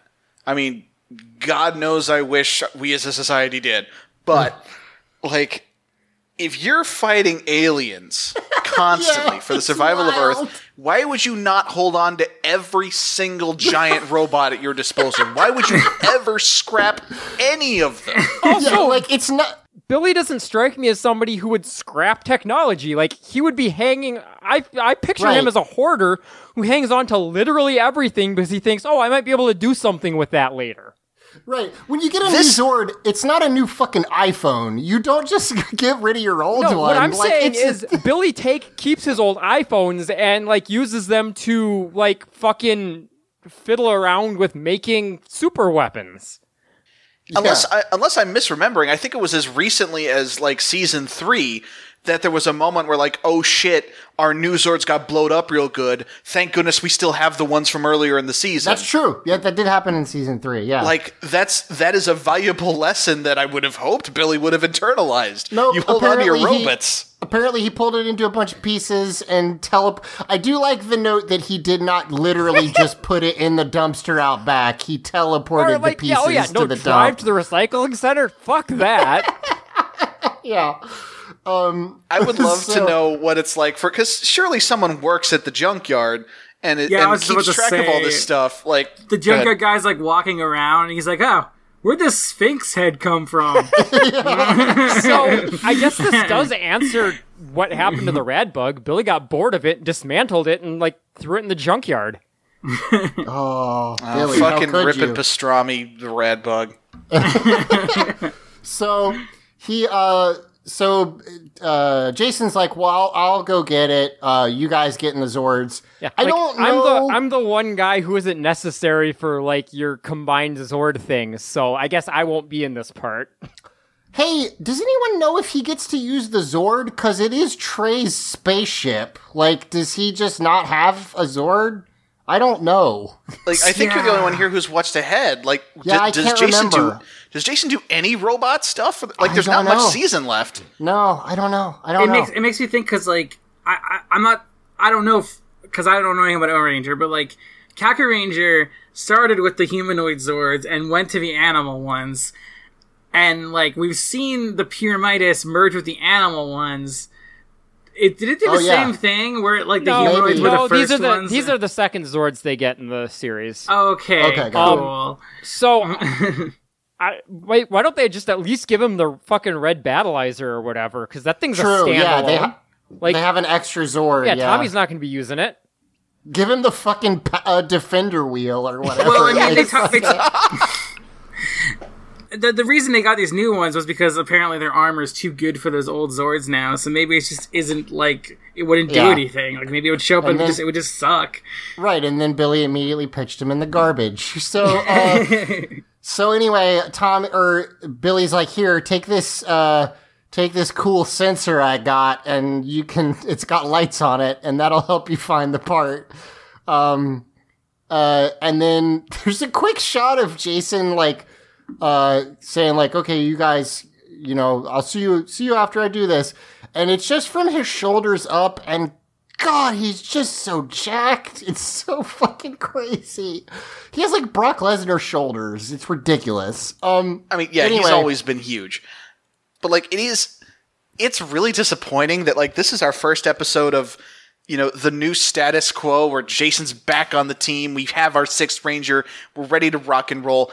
And we're just going to have everybody else participate in the robot fight. And, I mean, fucking spoiler warning, Jason's just going to fight some cogs in a junkyard. No, I mean, Yeah. if you'll notice, like, this has been an episode of the 5 Power Rangers, and then Jason sometimes shows up as separate stuff. Like, it has... Yeah, he definitely... They haven't been yeah. a team at all this episode. And also the episode where he becomes the Gold Ranger is not really like a Jason spotlight. It's kind of weird. But anyway, he morphs. He says Gold Ranger power. He's got his own morphing sequence.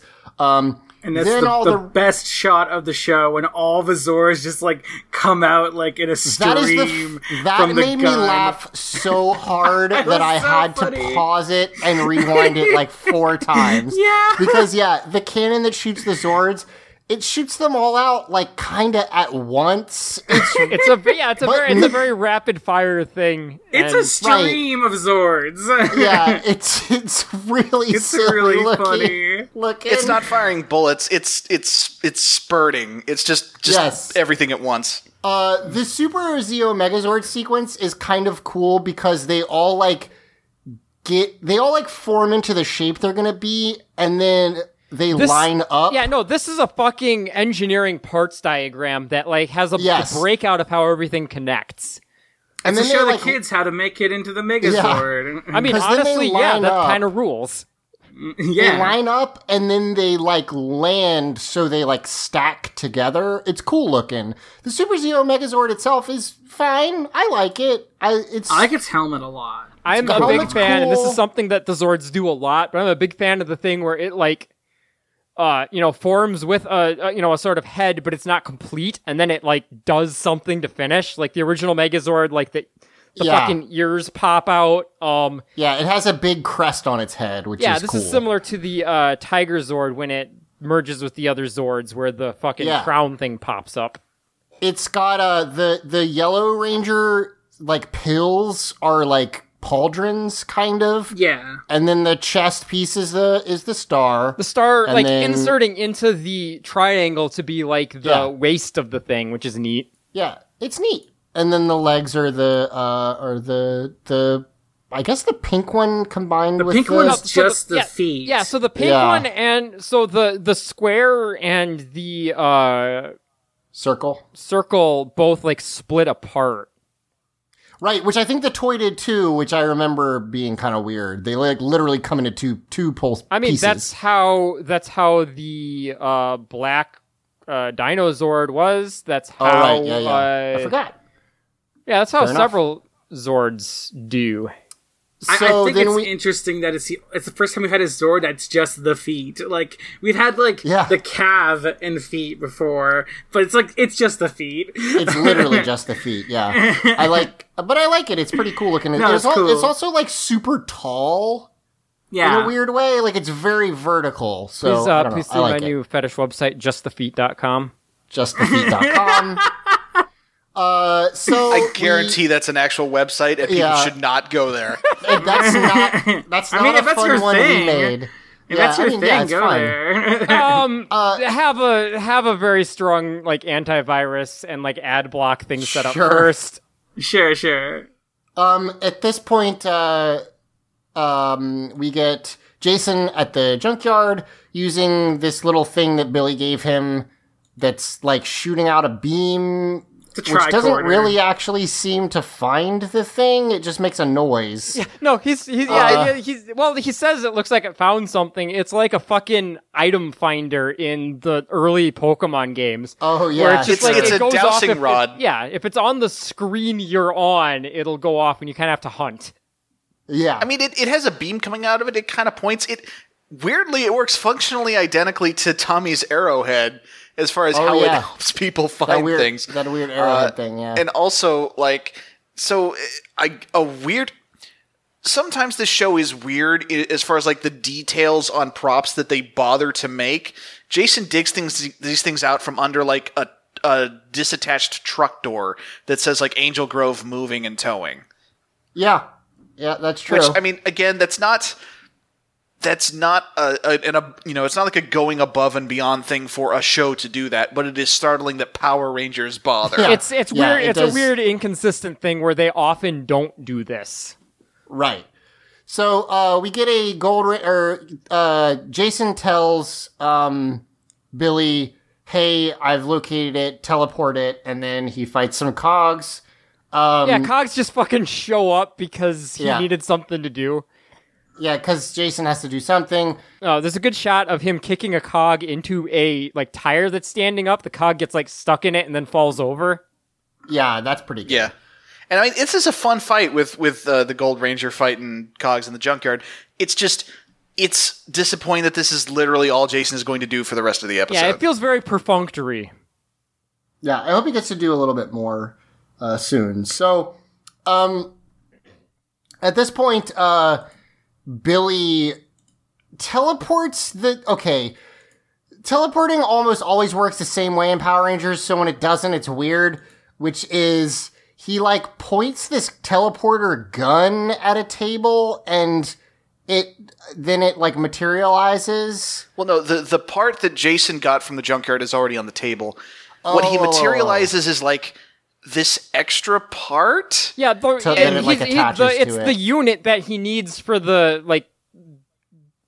Super Mega Zeo Zorb to be complete or whatever. He just An was adapter. missing. He said he'd been working on it for the last week. Really, he'd been putting it off because he figured he had some time, and now he's last second finishing it. Right. Yeah, and this takes 5 seconds, and so this show's always got kind of a goofy pseudo sci-fi look to it with all the stuff going on in the command center. This is extremely Buck Rogers though, because this is David Yost fucking ripped in a muscle shirt with his karate pants and belt, pointing a laser beam scanner thing at some kind of just sloppily cobbled together contraption. Yeah. The beam goes over the thing and some more doodads appear on it, and he's like, well, that's good to go. Turns around to the little counter there, hits some buttons, and the thing teleports away, and he's like, job well done. I did the science. The shot of him holding the teleporter gun is again David Yost was I want to show off my arms this episode, and it works. I mean, hey.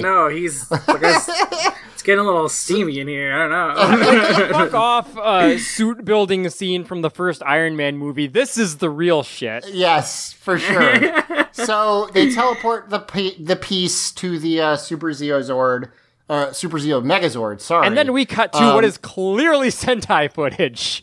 It's clearly Sentai footage, and it seems like it's big deal Sentai footage. Oh yeah, no, this is a climactic battle because the place they're in is already mostly destroyed. The sky is fucking dark. And we get this epic shot of it's Queen Machina and Prince Sprocket ducked behind some rubble watching, as in the distance their gigantic patriarch and this Zord are just facing off. And then we're also cutting back to Jason.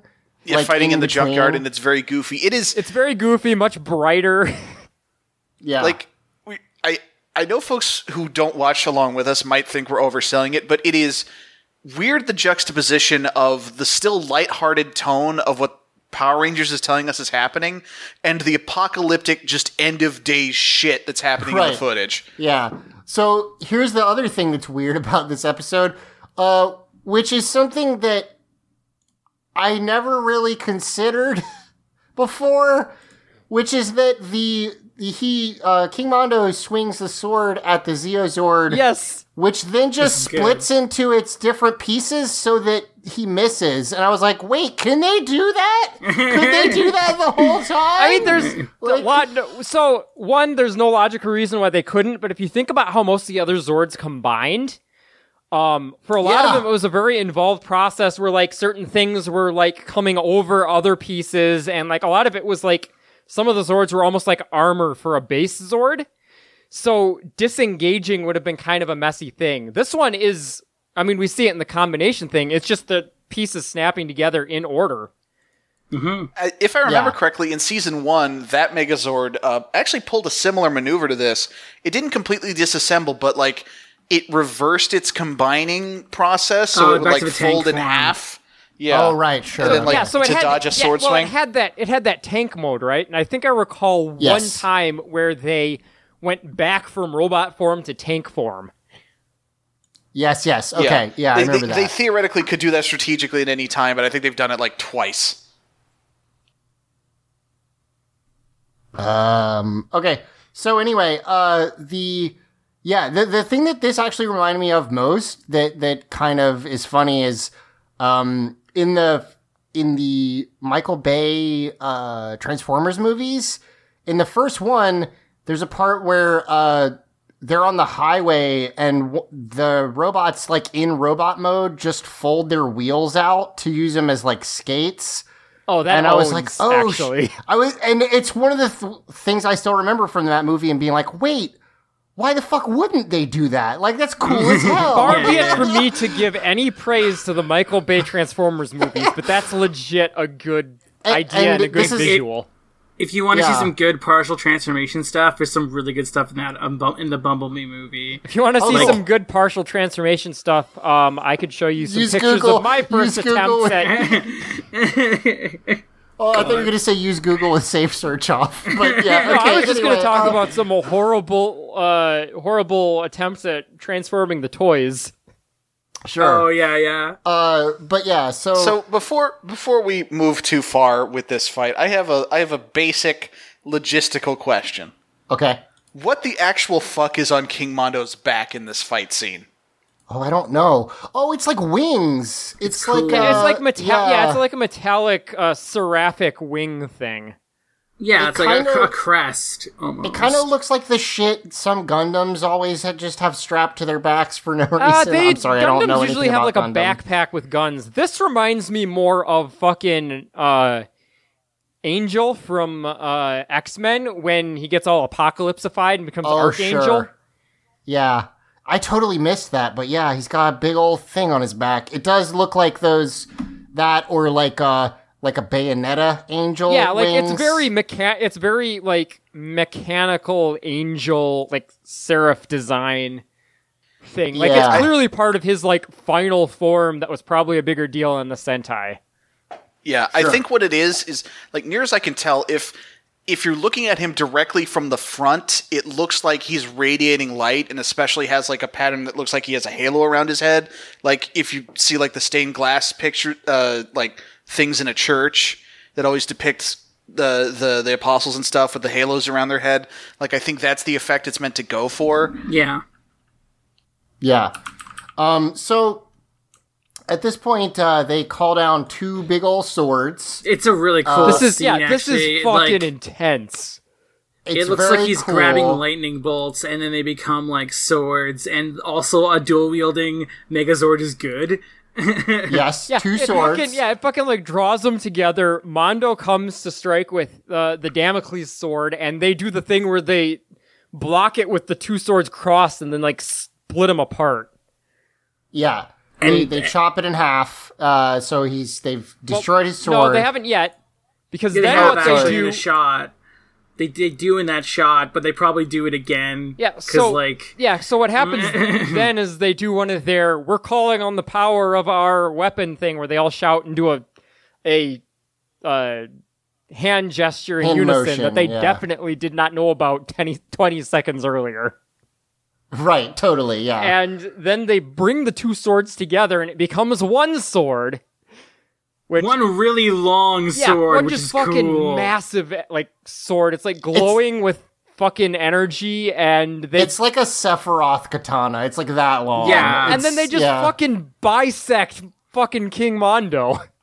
Yeah. And yeah, then they cut King and then Mondo. as he's sparking, the swords come back apart, and they like cross them perpendicular and slide one down the edge of the other as It's he like really cool. explodes. Yeah. And he blows in half so too. dope. Like you can see like it must have been like a dummy or something, because it literally like explodes from the middle. It's cool. Also, real quick, for some reason, when they blow up the sword of Damocles, the Damocles sword, we cut back to Jason and all the cogs just die. Okay. I think that's just supposed to be an unrelated, it's punctuation of Jason winning his fight. Yeah, it's trying to have the two fights mirror or whatever of as the Rangers are defeating their fight, Jason has also defeated his. Yeah, okay, got it. I thought it was, yeah. Anyway, Mondo completely blows up, and we cut to Queen Machina, who says, "Oh dear, not again."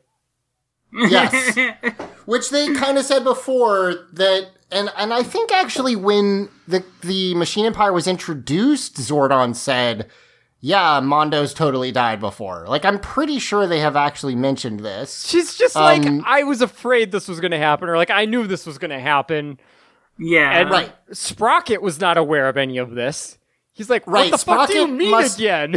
Yeah, Sprocket must have been built/born after last time he died. But yes, they're essentially, Queen Machina says, like, yeah, it sucks, but like he'll come back and he'll be stronger. Yeah, apparently they're fucking Saiyans. Yes, well, I mean, they are robots. Like, it makes sense you can rebuild them. It's just, yeah, So, based on the way she described this, and the whole thing we were talking about at the beginning of the episode where we're like, what power, or what was the trade-off to this power or whatever, here's what I think it is. I think, like, they could have just grown Mondo their normal way, and he could have fought the Megazord, but he wouldn't have been able to fight it as strong, with the trade-off of, if they defeated him, he would have just shrunk back down and gone back. I think what the sword did was made him, I don't want to say made him mortal, because it's not like he was immortal, but like, made the consequences of him losing much more drastic. Sure, I could see that. I could also be seeing it something more like literally just he decided to get his hands dirty and therefore he got killed instead of just sending his guys in over and over again. I feel like it's a kind of a common story archetype of the great power that can, let you defeat all your enemies, but it comes at a huge risk of, you'll lose it all if you don't successfully use it. There's tons of stuff like that, like the Avatar state in Avatar or anything like that, where it's like, yeah, if you lose while you're doing this, though, it's real bad. So, Mondo no longer has access to all his past lives. Oh, shit, that's a bummer. Yeah. So we cut, we've killed King Mondo. We cut to the Jim and Juice bar where Jason is, and I know that you have to wrap up the B plot, but it's wild that this is what we go to instead of, oh, we did it. Like, we defeated the bad guys. But yes. I mean, Jason didn't. Well, sure. Jason is boxing a bag at the Jim and Juice bar. I have a question. Has Jason gone a little soft? I could swear he used to do this barehanded. Oh, yeah, he's got gloves on. He may have done it barehanded before. I don't remember. But Bulk comes up, and Skull and Bulk... They're weighted training gloves. Oh, yeah. Are trying to... They're, like, popping up behind him, and he keeps seeing them, but, like, turning away. And then they, like, grab him from behind for some reason. And then Lieutenant Stone, the lady from the beginning of the episode, and Ernie walk in. And the woman says, boys, I have to tell you our calculations were off. The Burble baby has been living in Angel Grove for years. And Jason it also was a lot older than we thought. Right. Yeah, and Ernie is like smiling smugly as all this happens. So let's think about this for a sec. Like, they had apparently information they felt was good enough to put out a fucking reward for finding this guy. That it turns out all of it was just conveniently wrong in enough ways to make Ernie a candidate. Ernie absolutely used his connections to give them false leads. Yeah. Ernie is very satisfied with his fucking con he's pulled here. So they're like, wait, it's not Jason. And Jason's like, I'm not the Burble Baby. Also, Jason says he's not the Burble Baby before they accuse him of being the Burble Baby, which means Jason has been paying attention to the B plot somehow, even though he's not been present for most of it, which, But we okay, don't know, Zach, sure. Zach, we don't know that. For a good chunk of this episode, Jason was just doing something on his own. Oh, true, Separate true, from, like, sure. off camera, he could have heard all about this. Presumably in the Jim and Yeah. Juice bar. So And fair. also, this fucking Burble Baby contest with the big reward was probably fairly well publicized. I do, every time we say Burble Baby, want to say the Rubber Baby Buggy Bumpers thing, but for some reason. Anyway, so Ernie Now says... you did it. Congrats. Ernie says, oh, by the way, it's me! So, the woman whose name is Harriet, says, you are entitled to a lifetime supply of Burble's baby food. Okay, And couple questions. Ernie is like baby food, like realizing all the fucking connections he pulled to fucking arrange all of this, and it was all just for goddamn baby food. Well, except then he Yeah, says... not that you're heir to the fucking baby food fortune or whatever the fuck. So that's the thing. First of all, he's apparently related to this very wealthy family, but they don't give him any money. Also, did they just lie then? Because they said earlier $10,000. I mean, Then it was nobody signed 10,000, any quote, unquote. contracts, Zach. Okay, well, Burble here's the thing, bucks. though, is you get $10,000 if you find the Burble Baby. If you are the Burble Baby, you just get some fucking baby food. And then, by the way, Ernie says, oh, that's great. I'll make baby food smoothies. Yeah, he thinks about it for a second, then figures out a way to cut his losses here. Hey, So- Ernie.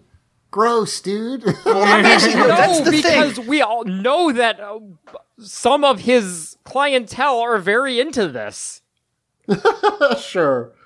Well, Good. the thing is, though, the thing is, it's not actually gross. Because, like, okay, maybe I'm mistaken. Again, I'm an idiot who doesn't know about fucking warehouse districts or where bushes live. But Where bushes live. I'm under the impression that baby food is just regular food that's been pureed. I think it is. Yeah, I mean, like, it's so- usually a yeah. specific nutritional formula with stuff Yeah. added that is specifically what babies crave, but... Yeah, but the thing is, the point is, I feel like when you put baby food in a smoothie, that's not meaningfully different from just putting whatever like vegetables the baby food was made from. You're probably into the right. smoothing. Like It if just you sounds get gross. like this peach baby food peaches, and you dump that into a blender with like a fucking banana, like you've basically just made a peach smoothie, right? Yeah, so basically he's just using free ingredients Yeah, in his smoothies. And like, here's the thing though about him saying like baby food smoothies. It's like, okay, while like Mike's right and that baby food isn't actually gross, it's just pureed food, I still wouldn't buy something called a baby food smoothie. No, I don't know that he's going to advertise them as such to anyone other than Bulk and Skull, but... I Sure. hope not. Sure. So at this point, they all group up. All Yeah, the Rangers Jason comes and Billy joins group the other up. Rangers who are already sitting on bleachers and like we're clearly mid-jocularity time. Jocularity time. Yep. So Rocky says, "Oh, guys, by the way, I don't know what I was thinking trying to fight King Mondo myself. I'm sorry about that." And then Jason's like, "Hey, look, I'm your buddy. It's okay. We're all on the same team. Don't worry about he basically, Jason, like, reads the situation super well and tells him, like, no, I'm not, like, here to take your job. It's fine. We're all on the same team.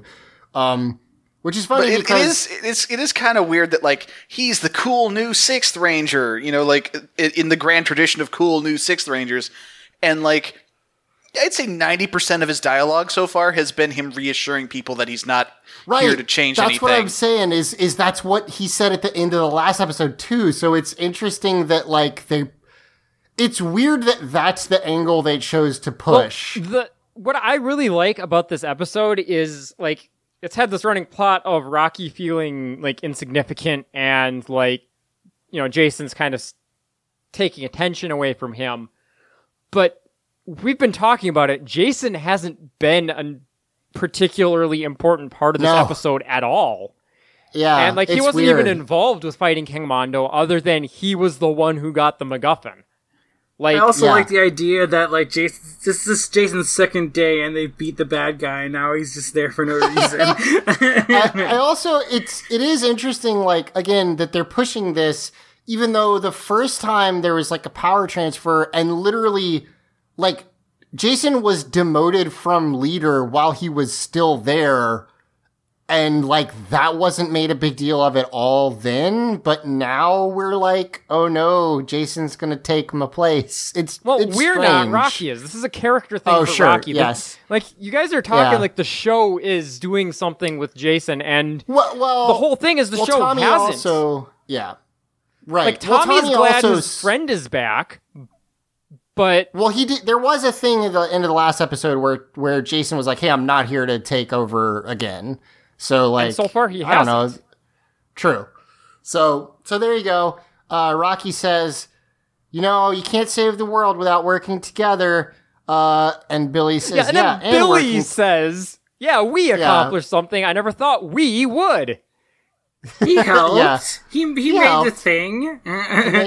he pointed the thing at the other thing." Yeah. And they're like, "Yeah, we did it." And then Kat says, "Yeah, no more bad guys," which is just Yeah, shockingly yeah. naive. Yeah, but also Not and only, to say, not only do we know there's other villains at large, and not only should they know that, but like they didn't even defeat the Machine Empire. They just killed King Mondo. Like Right. the rest of that I empire actually- and all their forces are still up there. absolutely. But what I super love is somehow Adam manages to give a sad sack delivery on, wow, we really did it, didn't we? We really Yes. defeated the bad guy. He does. It's very silly. So before we yeah. get to the like kind of the stinger on this episode, I just want to mention that in the latest comic that was released as of this recording, in a weird bit of serendipity, there is a bit of a running thing that I think is going to be like a subplot of this arc. Like it's a new arc. And it's takes place when the White Ranger first shows up. So it's shortly after Rocky, Aisha, and Adam have joined the team.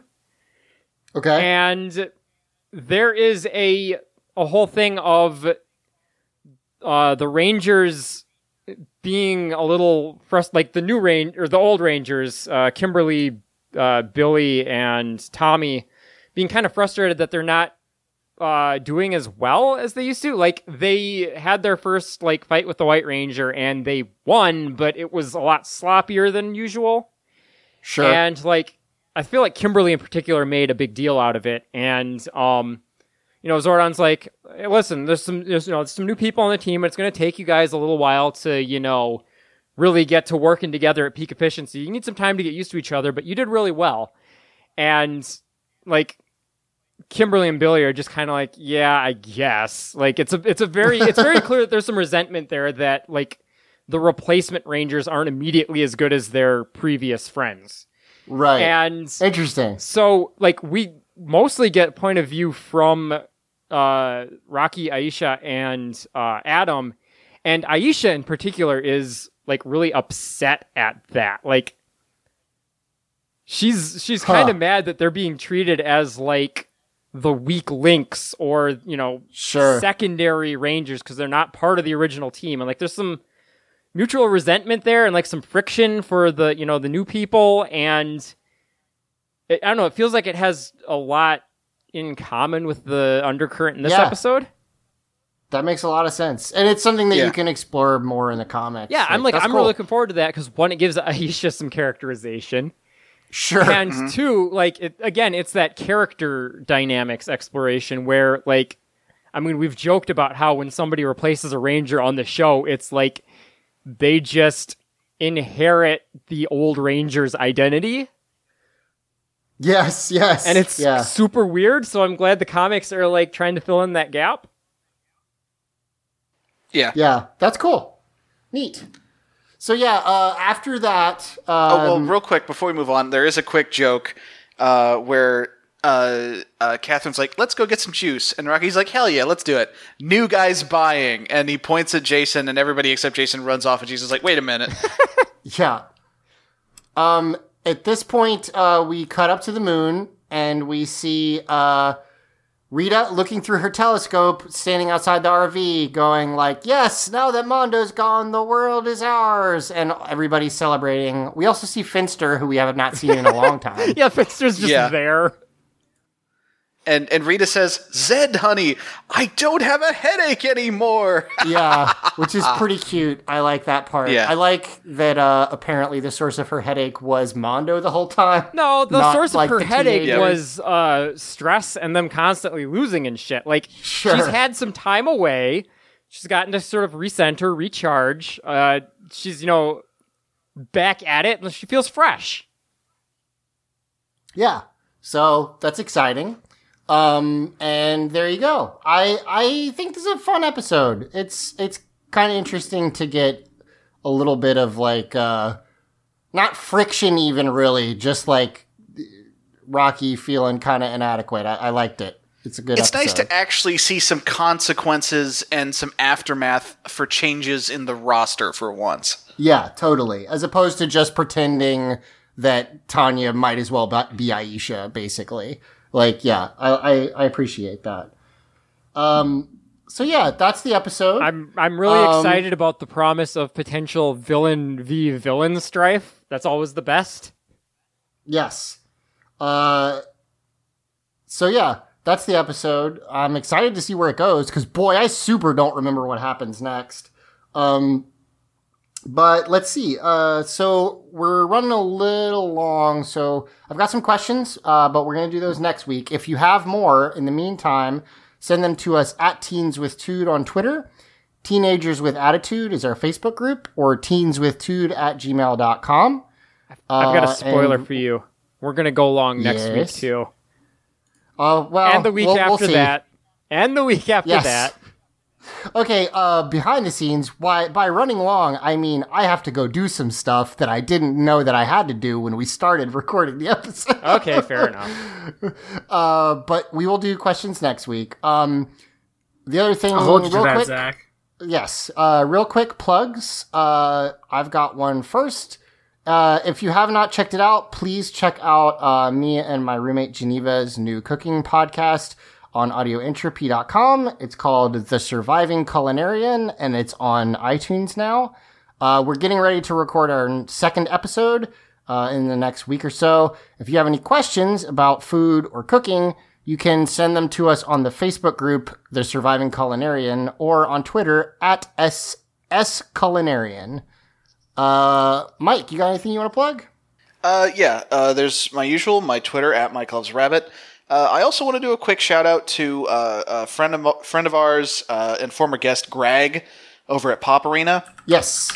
He has a series on the history of Nickelodeon called Knickknacks, and in particular in this instance, I'd like y'all to go and send him some love, maybe on Twitter at Pop_Arena, because it was bound to happen eventually. Someone finally tried to pull some YouTube copyright shenanigans on him with his episode on Mr. Wizard. Yeah, so.